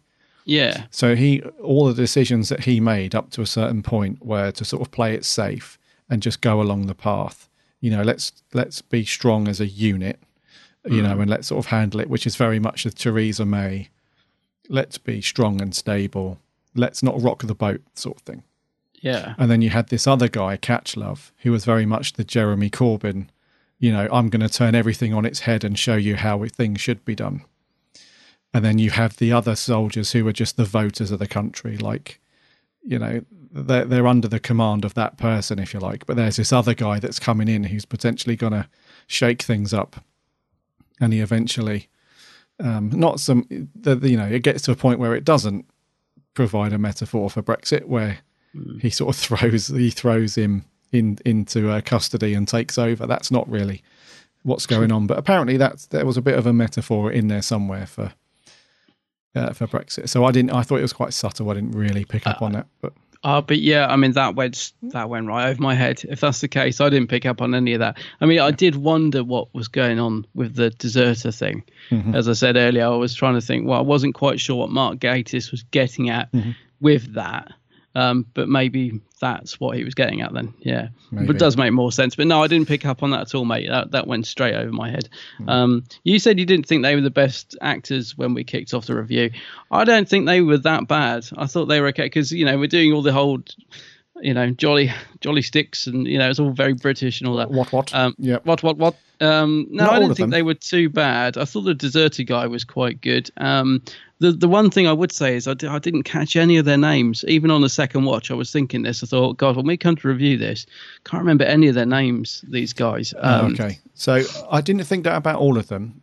The two main characters, so Godsaker and Catchlove. So the deserter guy, Godsaker, I thought he was very good. And I thought Catchlove, played by Ferdinand Kingsley, I thought he was playing it exactly written. He was meant to be this real sort of jumped up, overconfident, sort of annoying character. And I really liked his performance. It was the other soldiers that I wasn't too keen on. I just found them a little... So Major Peach, he was like the older sort of gentleman that was on guard who got drugged.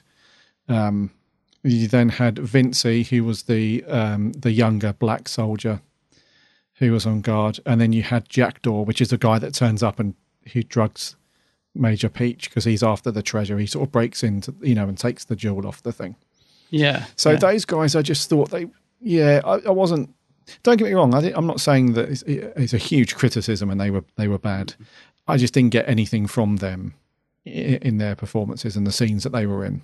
You didn't sort of feel much towards them, sort of thing. No, not really. Yeah. No, fair enough. I thought they were okay. Yeah, as I said, they just were fine. Yeah, like you said, no one stood out in this. As you know, like when they got killed off, I didn't sort of think, oh no, they've killed off Peachy or whatever. You know, exactly. I didn't get any of that. Whereas I just kind of thought they were there and, like you said, sort of did their bit and that was it really. But no, I thought they were all right. Not good, not bad.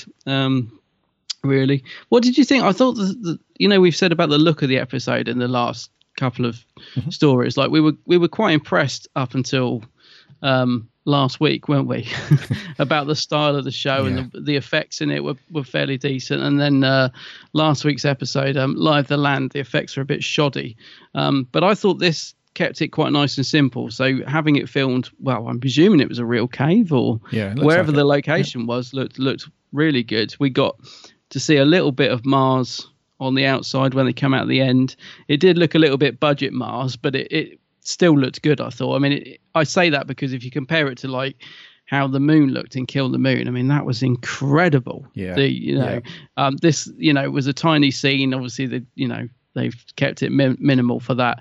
But I thought it looked decent enough. And I liked the costumes and that in this, didn't you? I thought the designs were really good. This funny little, looked like one of those little gramophone speakers on the side of their spacesuits. Victorian guys, I mean, not Capaldi. Capaldi's spacesuit was all sort of black, wasn't modern, it? So, yeah. Modern. But yeah, I like the sort of style of the spacesuits in this with that little funny speaker, trumpet, whatever it was on it. I thought it all looked good. So overall for me, I thought the sort of production values had gone up again a little bit. Still not as good as we've seen before, but they were kept sort of basic. So when we saw like the Ice Warrior tomb, I thought that looked fairly good as a sort of bit of CGI. There wasn't anything in this episode where I thought that doesn't look very good. There was no pyramids flying into space shot this week where I cringed. I thought overall the production was pretty decent. No, I agree. I thought it was a great looking episode. Yeah. And this always happens in every single series of Who. There's always that one episode where you think, okay, they clearly haven't got a huge budget for this particular episode. They figured out that they can do it in just one or two locations and they can do it fairly cheaply. And I think this must be this series 10 version of that. Yeah, because the lighting and all that was good, wasn't it? It was really good. And that I think they've made the most of what they had to hand. And I thought it looked pretty good. Yeah. What about Murray's music? Murray's music, a little bit by numbers this week. I was going to say nothing that stood out really. No, nothing jumped out, and I thought, that's an amazing theme. I can't wait for Series 10 to be released in 2032, whatever it is. But no, just a little bit standard, a little bit meta, I would say. Maybe that's why they had to put the Cybermen music in the trailer, because there wasn't anything, because there wasn't, like you said, there's nothing that really stood out to me this week where I was thinking, I love this piece of music, or like you said, I can't wait for the soundtrack because this is cool. It was just kind of there this week, wasn't it? Yeah. Just tinkering around, adding a bit of ambience. Yeah, it was all right. What did you think to Bill and Nardole this week? Let's get Nardole out the way. Just like Mark Gatiss, let's get him out the way. Literally, yeah.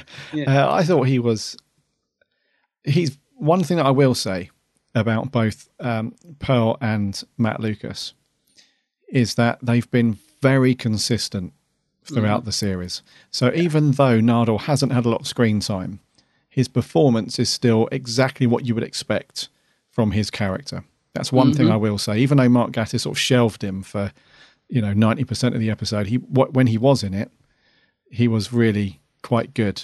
Especially when he walks up to the doctor, he's like, "Now, before you get all frowny," I loved that. Yeah. So those little bits of banter with the doctor and stuff, we've seen that right from the pilot. Those little interactions, those little funny things, and he plays scared really well, as when he's in the TARDIS and it's fine itself and he looks petrified. And so I like Matt Lucas. I think if anything, I know he's not everyone's cup of tea, but at least you know exactly what you're getting. There's no inconsistency with him. No, I agree, mate. I loved all that. Don't be frowny and all that sort of stuff. And I do question whether he would have let Missy out the vault though, because I thought he was terrified of her. And he's been banging on about the Doctor about guarding it this whole series, and he's very easily convinced to let her out of the vault to fly the TARDIS.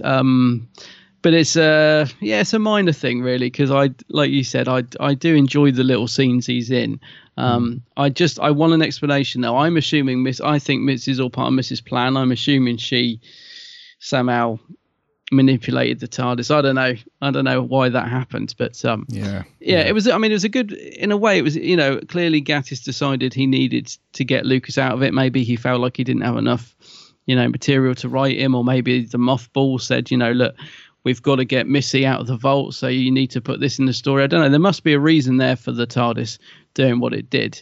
And I've got to say, I absolutely love that shot of Missy when she just peeks from behind the TARDIS. She's much more sinister when she's playing it subtle like she is at the minute. I'm loving Missy this series. The same with Matt Lucas. I sort of every week I want more of them, and I think it's good actually because I think they've given us just enough to keep us wanting more. So it's a bit of a sort of double-edged sword, because if we did get more, probably wouldn't be feeling that. So I love the fact that we've just got these little bits with them in, and we don't quite know what they're up to. But didn't she look really sinister when she just poked her head around the TARDIS, and she looked a little bit like, I know I shouldn't be here, but thank me all the same. And I didn't pick up on this the first watch, but I did the second watch, because I didn't understand why she was asking the Doctor if he was all right. I was just like, it just went over my head on the first watch. But so I'm guessing then she's picked up that something's not right with him, because she's looking him up and down going, what's wrong with you? Exactly. Yep. So there's something going on with the regeneration, isn't there? There's something. Capaldi's not well, is he? There has to or be. She's picked up on something. Now you see, I didn't get that on the first watch, and when I watched it a second time, I kind of was a little bit like, oh. I was a little bit like, ooh, so what's going on there then? So she's picked up on something, hasn't she? Which again, I'm loving this Capaldi Missy, sort of standoff. I'm just really, really looking forward to seeing where we're going with that. Yeah, it's great because when she looked him up and down, and she does it for just a second too long, because you can tell that she immediately notices that human eyes, we can't see it. But as a fellow Time Lord, she can obviously pick it up immediately that something is not right with him.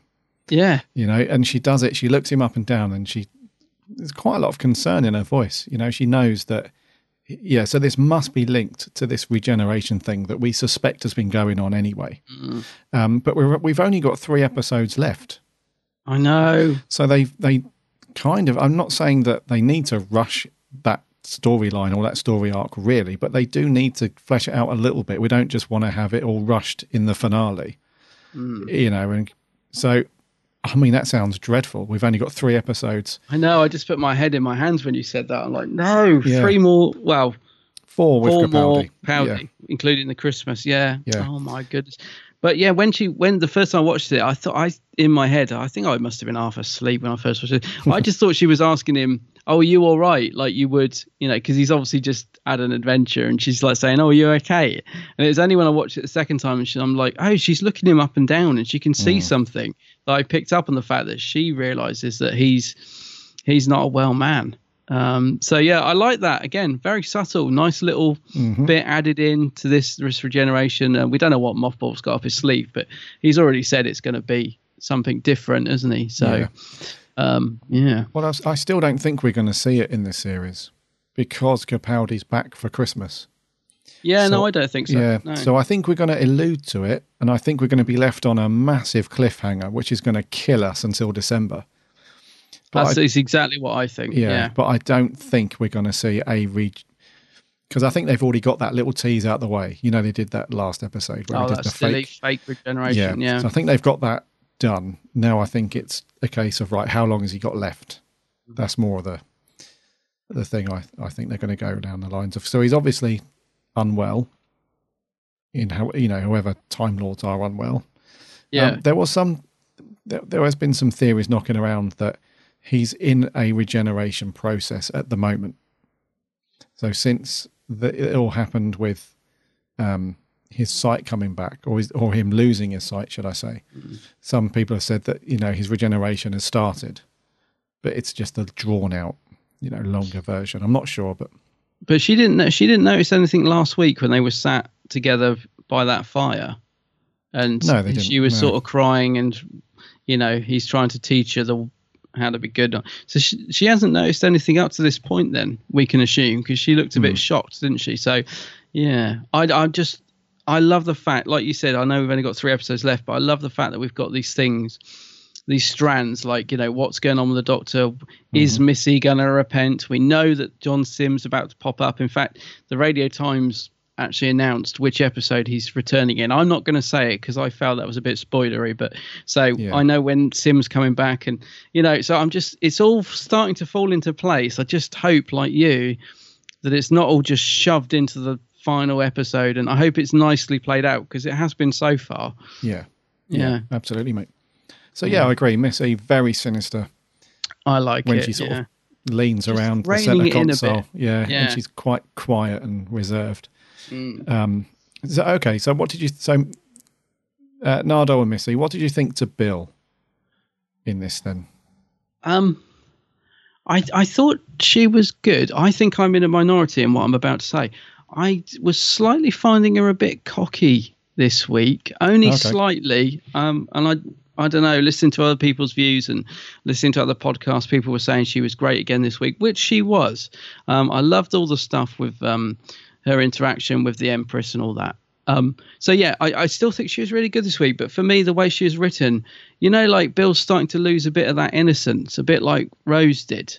Yes. You know how like Rose became very comfortable with being on all the adventures, and she starts sort of answering back a lot, and there's nothing wrong with standing up for yourself. I mean, the scene where Bill says, I'm going to excuse you for your Victorian ways because you're Victorian. That made for a nice fun scene. But she was written a little bit more confident, I would say slightly more cocky this week, which I wasn't. I prefer the sort of Bill that's a bit more human and a bit more. Just a bit softer. I saw a bit more of an edge to this week, and I think a lot of people would probably like that. So, as I said, I'm probably in the minority. But do you know what I mean about that? Like even in the very first scene, she makes a quip to the guy at NASA, and I forget what it is now. And I thought, Bill's found her confidence. Then she's not afraid to sort of answer back now. Whereas at one point she would have been a bit more, not so quick to mouth off. I don't know. It's very subtle, and as I said, I still think she was great. But I just sort of found maybe it's progression, mate. Maybe she's just progressing the character a bit. But I didn't like her as much as I have in other episodes, I suppose is what I'm trying to get to. I read you. Yeah, so I think that is just her character progression, because we are sort of 9 episodes in now. Yeah. So you would expect her to be a little more, not sort of overly cocky and confident like Rose was a little bit, or Clara, but she must be starting to get a bit more comfortable, because with a lot of companions, they do rely on the Doctor having a plan. So there is that. They do feel like there's a bit of a safety net with everything, so they can relax a little, not relax, but they can be a bit more comfortable in that. Because she does say it in this episode, doesn't she? When the Doctors, when they get thrown into the cell, she's like, "So you've got a plan, right?" And the Doctor says, "Of course I've got a plan," and he sort of does. But I think it must just be character progression. She must just be more comfortable around. Yeah, I like the more sort of slightly innocent Bill, she's sort of normally horrified by sort of gore and the fact that they're looking at dead people. Whereas this week she was talking about a film and she was like, "Oh, there's this great scene where a guy gets his eye gouged out and all that." I was thinking, what's happened to Bill? She's suddenly like this, I don't know. There were just little moments that I just thought they weren't. Yeah, I just thought, well, I hope she's not going down that. She's going to be sort of jumping out, offloading around. Oh, yeah, a bit like last week when I said about shooting the Doctor. I was just like, no, this isn't. I like the Bill that we saw earlier in the series, not this sort of gun-toting. Yeah, slightly. Yeah, I just don't want to see her going cocky like Series 2 Rose, I guess. But she's nowhere near that yet. By the way, I'm just saying. I just sort of saw little elements of it this week, which I didn't really like. Yeah. Okay, I'll read you. And the Doctor then. Old Capaldi. I loved him this week, mate. Especially with all the, as I said, channeling. Like the Fourth Doctor and stuff, and he's so in charge at the minute, Capaldi. That's what I love. Like when he's shouting "Halt!" and and when he was talking to the Empress, just sort of saying, don't kill these guys, because he just totally in charge of the situation. I loved it, and a nice bit of interaction with him and Bill when he said, "I need a distraction," and she's like, "Cool, I'll do it." I love all that. I just thought once again working brilliantly as a Doctor companion team to get the situation solved. So very, very nice performance from Capaldi this week. Very good. For me. Again, and consistent. We said earlier we just wanted him to be consistent, and he really, really is. Yes, being consistent in his performance. Yeah, I would say so. Yeah, I agree with you, mate. He was very much in charge this episode. He was. There was a nice little moment as well when he's threatening to when he's pointing the gargantua thing at the ceiling and he's threatening to bury everybody under the ice cap and so on. Yeah. Which doesn't come off, but he does sort of mention afterwards. There's a little moment where he's like, I probably shouldn't. Well, what is it he says? I can never remember these things off the top of my head, but he says something to Bill or to himself even, like, I should stop thinking like a... Oh, yeah, sorry. That's my problem. I always think like a warrior or something. It, yeah. Yeah. So that was a nice little moment where he's kind of got his plan, but it would have killed everybody and, there's clearly a better way. Yeah. So those nice little sort of self-reflection moments.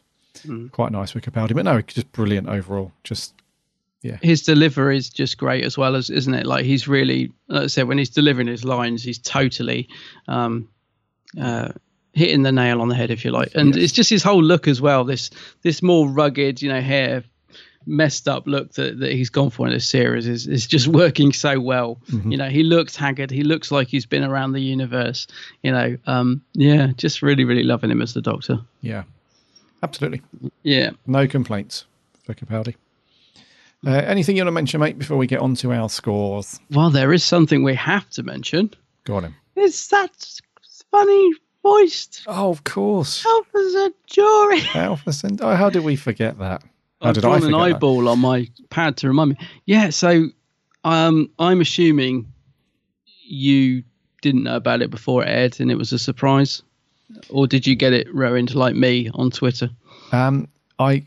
I heard I saw a very quick pass into it on Twitter. Oh no! Yeah. See, I was gutted because I think if I hadn't known about it when she popped up, when it popped up at the end, I think I would have been going crazy like a lot of people.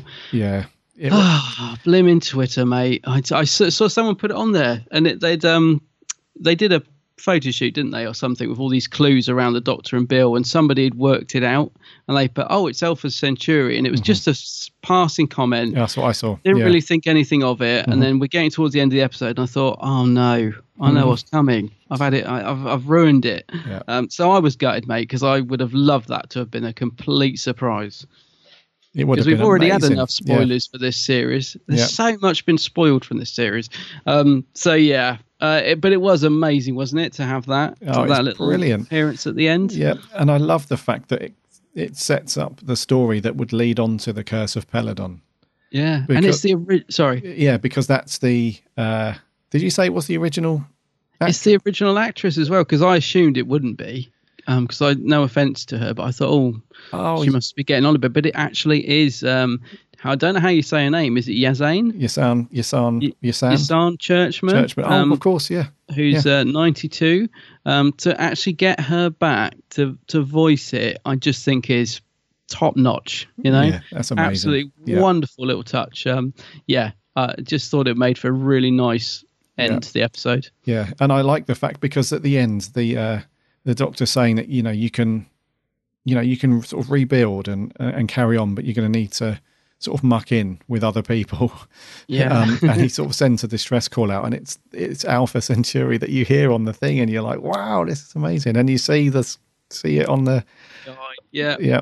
It's a lovely touch. Yeah. So if any of our listeners who have not into Classic Who and have not seen The Curse of Peladon, it's definitely worth watching, because you can see that, because the Alpha Centauri, she's like the spokesperson in the Galactic Federation, isn't she?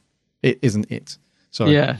And at that point, once we get to the Curse of Peladon, you can tell that the Ice Warriors have joined that as well, because an Ice Lord goes to Peladon as well, and there's another alien species, which is hilarious. And, so if you haven't seen the Curse of Peladon and you've just watched Empress of Mars, go and watch it, because it's a really good link into it. It's great. Yeah. Actually, that's what I loved, as I saw straight afterwards, I saw loads of people, well, not loads, but I saw a few people on Twitter saying, I'm going to go out and buy the Peladon box set on Monday now, because I've never watched them. And wow. I was thinking, that's cool. So it's got people into the classic series, although they're not by any means my favourite episodes of the classic era, but I know a lot of people loved them. You really liked the Curse, didn't you? But yeah, I'm not a fan of Monster, but the Curse of Peladon I thought was a great story. Really good. Yeah. So that was a lovely touch, I thought. Really, really nice. Yeah. Right, mate. Scores. It's you to go first. Hit me. Is it? Yeah. Do you know, I might be going a little high, but I did really enjoy this one. I'm going to give it an 8 out of 10. I did enjoy it. Yeah, I wondered if I struggled. I think on a first watch I would have gone 7, but I enjoyed it a lot on a second watch. So 8 out of 10 for me, mate. Cool. What about you? I'm going to give it an 8 out of 10. Are you really? I thought you might go lower. Another snap. Yeah, another snap, yeah. So I just thought it was a great standalone story. Yeah. Do you know what? I think it's because it's refreshing to come out of that Monks trilogy, just to have another fun sort of, and it did feel very classic Who. It did feel classic Who to me. Yeah. So it had a great feeling to it. The Ice Warriors, I thought they were done really well. Really nice inclusion of another character within the Ice Warrior lore, if you like. And I just thought that it was just a great, fun story to watch. It was. I'm still undecided about the Empress. I thought that as we've talked about it in the review, I've sort of talked myself round to thinking she's a great character, but I think I just need to give it another watch. Yeah, just to confirm that. But yeah, overall, I thought it was just a really good singular story. It went up to an 8 in the last sort of 15, 20 minutes for me. I think up until that point, I was probably on a sort of 7. I was sort of all the way through this thinking, yeah, it's good, but it's a bit slow, I'm not sure. And then it just really rounded off nicely. And by the end of it, I was just thinking, I actually really enjoyed that, which is why I went up to an 8. I just thought it was probably an extra half a point for Alpha Centauri. Yeah, because I was sort of between 7 and 8. So yeah, it was good. Cool. What did our lovely listeners think? Over on Twitter, Davros1736 says, the best Doctor Who comeback ever. Ooh. I genuinely whooped in delight when I saw Alpha Centauri. He says, a good, strong, fun romp. I say 8 out of 10. Oh, another 8 out of 10. Good. Another 8, yeah. Let's do a couple of audio reviews. We've got 4 in. We're going to do 2 back-to-back now. This is Sammy Satine from Down Under and Joe Sweeney. G'day, Gary and Adam. Sammy Satine here. So, the Empress of Mars. I love Mark Gatiss and I enjoy most of his episodes, Night Terrors and Sleep No More being the exceptions. I also love the Ice Warriors. And the Empress is just excellent. Alpha Centauri appeared! Scree! This was fun and I really needed a fun story. Can I just say, Chris Chibnall, please bring Mark back to write more stories in the future. Please. He's so fun. Anyway, so 9 out of 10 for big fun. See ya. The Empress of Mars is one of the bestest Gatiss story up to date, but not the greatest overall in Series 10, but it's a very good, solid piece of story. And I'm very surprised it's written by Mark Gatiss because of the previous episodes he's written for Who in the past, because some were half decent and like Sleep No More was just utter dreadful and it was unforgivable. But Mark Gatiss, you proved me and us Minns Whovians wrong, and I'll say to you, well done. And the Ice Warriors were absolutely fantastic to see, and also there's nothing being changed about them, that they stay true and faithful from the classics, and that's what makes them so good, and their armor looks superb. There's Peter and Pearl were also brilliant on screen. There's a few issues. One was the Victorian soldiers being on Mars. I find that quite far-fetching, and the TARDIS suddenly materialising out of nowhere, which I hope Moffat clears us up, because otherwise it'll just be a pothole and it'd be lazy writing. And Missy, I'm starting to think that she's another Time Lord and that she's not the Master, and that the real Master is hiding, but we'll just have to wait and see. So overall, a very good story, not the greatest, so I'll give a score of 8 out of 10. Thank you very much, Joe. 8 out of 10. Yeah, again. Another 8, yeah. Thank you, Joe. Thank you, Sammy. Thank you, Sammy. Right, over on Facebook, Jeff Waddle says, by far and away the best story from Gatiss. Good Lord. References to classic Who overload, as well as references to new Who, classic horror films, and bank holiday films from my childhood. A Doctor Who Zulu Journey to the Centre of the Earth mashup. The Ice Warriors have never been better. And come on, the end with everyone's favourite phallic hexapod was a punch the air moment. Even better when you find out who voiced it. I didn't even realise it was the same lady, you know. No. That's amazing. He gave it 9 out of 10. Wow, Jeff, impressed. Leslie Shergold, have spent a lovely afternoon stomping round the house with my nephews doing Ice Warrior impressions. Yeah. He says, best episode of the Capaldi era for me, just because the way it watched all the way through, they got it, they understood it at a very basic level. Jacob was excited to see Romans in the Next Time trailer. Jacob is his nephew, by the way. And we could muck about and imitate the episode afterwards, which was lovely. Gattis delivered for me, finally this year, a show that understands it's a family show and not necessarily just drama. He said the boys loved that the Ice Warrior guns folded its victims into a parcel as well. He gives it a 9 out of 10. Oh, that's a great way of putting it. Yeah, I couldn't think how to describe it earlier. Yeah. Let's do another audio clip. This is first time audio sender-inner. This is Martin Arnold.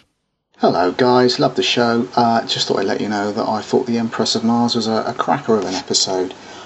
Good to see the show get back to telling self-contained stories, although this time I think it could have probably been a really solid two-parter, just like they did with the Silurians back in the 11th Doctor's era. It's really great to see the Ice Warriors again. A full-on treat seeing Alpha Centauri. I dared to hope, and there he was in all her glory. Fantastic stuff. This is what the show needs, I think, to get back to this sort of thing. Hopefully it'll continue. Jelly babies all round. Pip pip. Hey, thank you, Martin. Jelly babies indeed. Let's kick off our last audio clip. This is from Jay Kent. Hello, Gary and Adam. Hope you're having a nice day. Now, Empress of Mars was a golden little nugget of fun, in my opinion. From the first scene where the Doctor and Bill had banter bouncing off each other, I knew I'd love it. It felt like a proper Who episode. No pretentious monologues or gritty and real scenarios. Just Victorians on Mars, and that sounds ridiculous, but isn't that the whole point of Who, to balance ridiculousness and drama? There were some brilliant characters with decent arcs, and I loved it all. You could tell Gattis had a blast writing this one, and it definitely shows. There were a few bits in it that did turn it down a few pegs, like whatever was going on with the TARDIS, but apparently Moffat ordered the script to be rewritten to include Nardole in it for whatever reason, and as always Moffat ruins a decent story. But genuinely it is an enjoyable episode, and I could watch it time and time again. I give Empress of Mars 8 out of 10. See you next week, guys, and God save the Queen! Thank you, Jay. Nice one, Jay. Thank you very much. Right, the last few on Facebook. Rob Kernick says, incredible. Gattis has done it again. Incredibly well thought out story, amazing characters, great everything. Classic Who mixed with new. Sad to see Nardole go for this episode, but he wouldn't have really filled a role, even if he was in it. 9.5. Lewis Palmer, really enjoyed it. The Ice Warriors were used really well, and I like that the ending was pretty much a happy one for all the characters. I think it's going to be one that I'll return to often. 7 out of 10. Jake Birdwhistle says, I missed the first 2 minutes because I had the telly on mute and I was on my phone, which annoyed me, but I like this episode. Not Mark's best, but a good episode. Some of the characters felt a bit 2D, though Catchlove was a stereotypical idiot who was an arse to everyone. I liked the Ice Queen. Her design was brilliant. That cameo from Alpha Centauri was amazing. But something that annoyed me about this episode was the fact that people were judging it before it even aired because of Mark's previous shambles, Sleep No More, and look how much we were dreading Smile, because Frank's previous episode was terrible. It turned out semi-decent. He gives it a 7.5. Thanks. I'm just laughing because I like the word shambles. Shambles. Yeah. Jason Thayer enjoyed it, especially that cameo from Alpha Centauri. Some great scares, and Gattis doing what he does best, writing a fun story. 8 out of 10. Cool. Miles McKenzie, simple, easy to follow, fun, classic story. This would pass for a classic Doctor Who from the 70s any day. Peter, Pearl and Matt were great, as always, and Missy turning good is such an interesting plot. 9.5. Oh, very high. Finn Morris, Finn Morris Young, interesting concept, but lacking in some parts. 6 out of 10. Oh dear, Finn. And lastly, Martin Arnold, who sent in the audio clip, also jumped on Facebook and simply said, loved it. Loved it. Anything on the Geeks Handbag page? Yeah, I had a couple on the old geeks. So we had Charlie Turner gave me lots of in his review, and he gives it an 8.5 out of 10. Cheers, Charlie. He really liked it. Martin Asquith said, stunning episode, and yes, Alpha Centauri. Robert James Billingham also said, brilliant cameo from Alpha Centauri. Matt Vernon said it was much better than he expected. Good fun. Ben Tabner said it was amazing. David Wakefield, yeah, pretty entertaining. So, don't know, a bit in the middle there. Kevin Mullen thought it was outstanding, quite possibly one of the best Ice Warrior stories since Seeds of Death. Certainly Mark Gatz's best. He says he gives it a 9 out of 10. Dean Jones wasn't sure what to expect, but he thought the Ice Warriors were great. He gives it an 8 out of 10. Mark Daniel Maloney, solid episode, old school, he says. Nice to see the Ice Warriors back. Paul, I read this as Peter Davison. It's Paul Davidson with a D. Says amazing. He got goosebumps when I heard that voice. I think he's talking about Alpha Centauri. Scott Gerard says, apart from the big cameo, he thought it was just okay. And finally, Elliot Beasley, yeah, he thought it was a bit naff. Elliot Beasley sent me a lovely long review. I'll just read out the main points. He thought it was a very fun watch, very refreshing after the Monk trilogy. He thought that finally, after all these years, we get to see the upright crocodiles on their home planet. He enjoyed Cold War, their first appearance in Modern Who, so had quite high hopes for this episode, and he says it didn't disappoint. He also mentions the Queen Victoria painting that I did earlier. He says overall it wasn't as good as the Seeds of Death, but it was still a solid episode, 8.5 out of 10. So mainly positive. And finally, I'll just go to my little Twitter poll, which I love doing every week, which I thought was quite positive this week. So we had 6% thought it was poor, 18% thought it was average, 38% said it was good, and 38% said it was excellent. So most of these episodes so far on this poll have been getting the highest majority in excellent, which is very good news for Doctor Who. But this week, kind of a bit more evened out. So yeah, but overall, very, very good response for this episode, I think.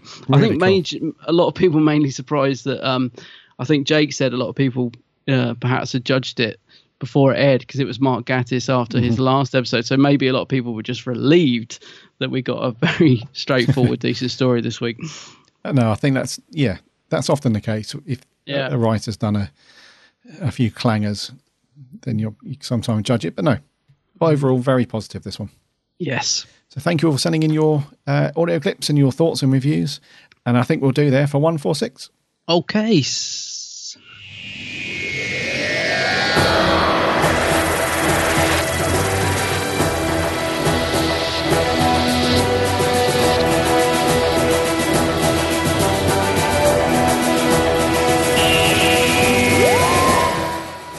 Thank you so much for joining us and sticking with us through episode 146. It's been great talking through Who, as always. Not a fan of some of the news this week. I must say that confirmed closing date has just made it real. Yeah. You know, because up to this point it was always that tiny little chance that, you know, Cardiff Council were going to extend the lease or they were going to move it somewhere else. But to hear that the final date is now there it's made it real. Yeah, I know what you mean. Yeah. But otherwise, some good stuff. Let us know if you pick up the tickets to the special screening of episode 11 over in Cardiff. That would be great. Really hope you guys, some of our listeners, bagged in some tickets. I know it's a bit of a strange one. Only 15 pairs available, but fingers crossed for you guys that you get some. Thank you so much for sending in your audio clips. Really appreciate that you guys take the time out to do that. Anyone that hasn't sent in an audio clip before, just do it. All you've got to do is pick up your smartphone. I think most of them, Apple, Samsung, all of them, you can just record basic audio. So just throw your thoughts in an audio clip and email it over. We'd love to hear your voice on the podcast. And to all those guys that chat away on Facebook and Twitter and give us your thoughts. That's really cool. So thank you so much for doing that each and every week. We love you. We love you. Yes. So head over to the website www.bigblueboxpodcast.co.uk. You can listen to all of the previous shows on there. Plus you can link off to all the social stuff and give us a like and a follow. That'd be great. And there's also subscription links on there. So if you're an iTunes listener or whoever else, Android, podcast, whatever, just click the link and away you go. And if you are an iTunes listener, a review or a rating would be awesome, because that helps us out loads. Remember to check out Adam's channel, The Geek's Handbag. Yay! Just do a search for The Geek's Handbag on YouTube and Facebook and Twitter and all that. Some great stuff on there. Superb videos. You'll get lost in it. Once you watch one video, a train starts and that's it. So check out Adam's channel. So enjoy the Eaters of Light this Saturday and our review of that next week. Until then, Monroe. My name's Gary. My name's Adam. And remember...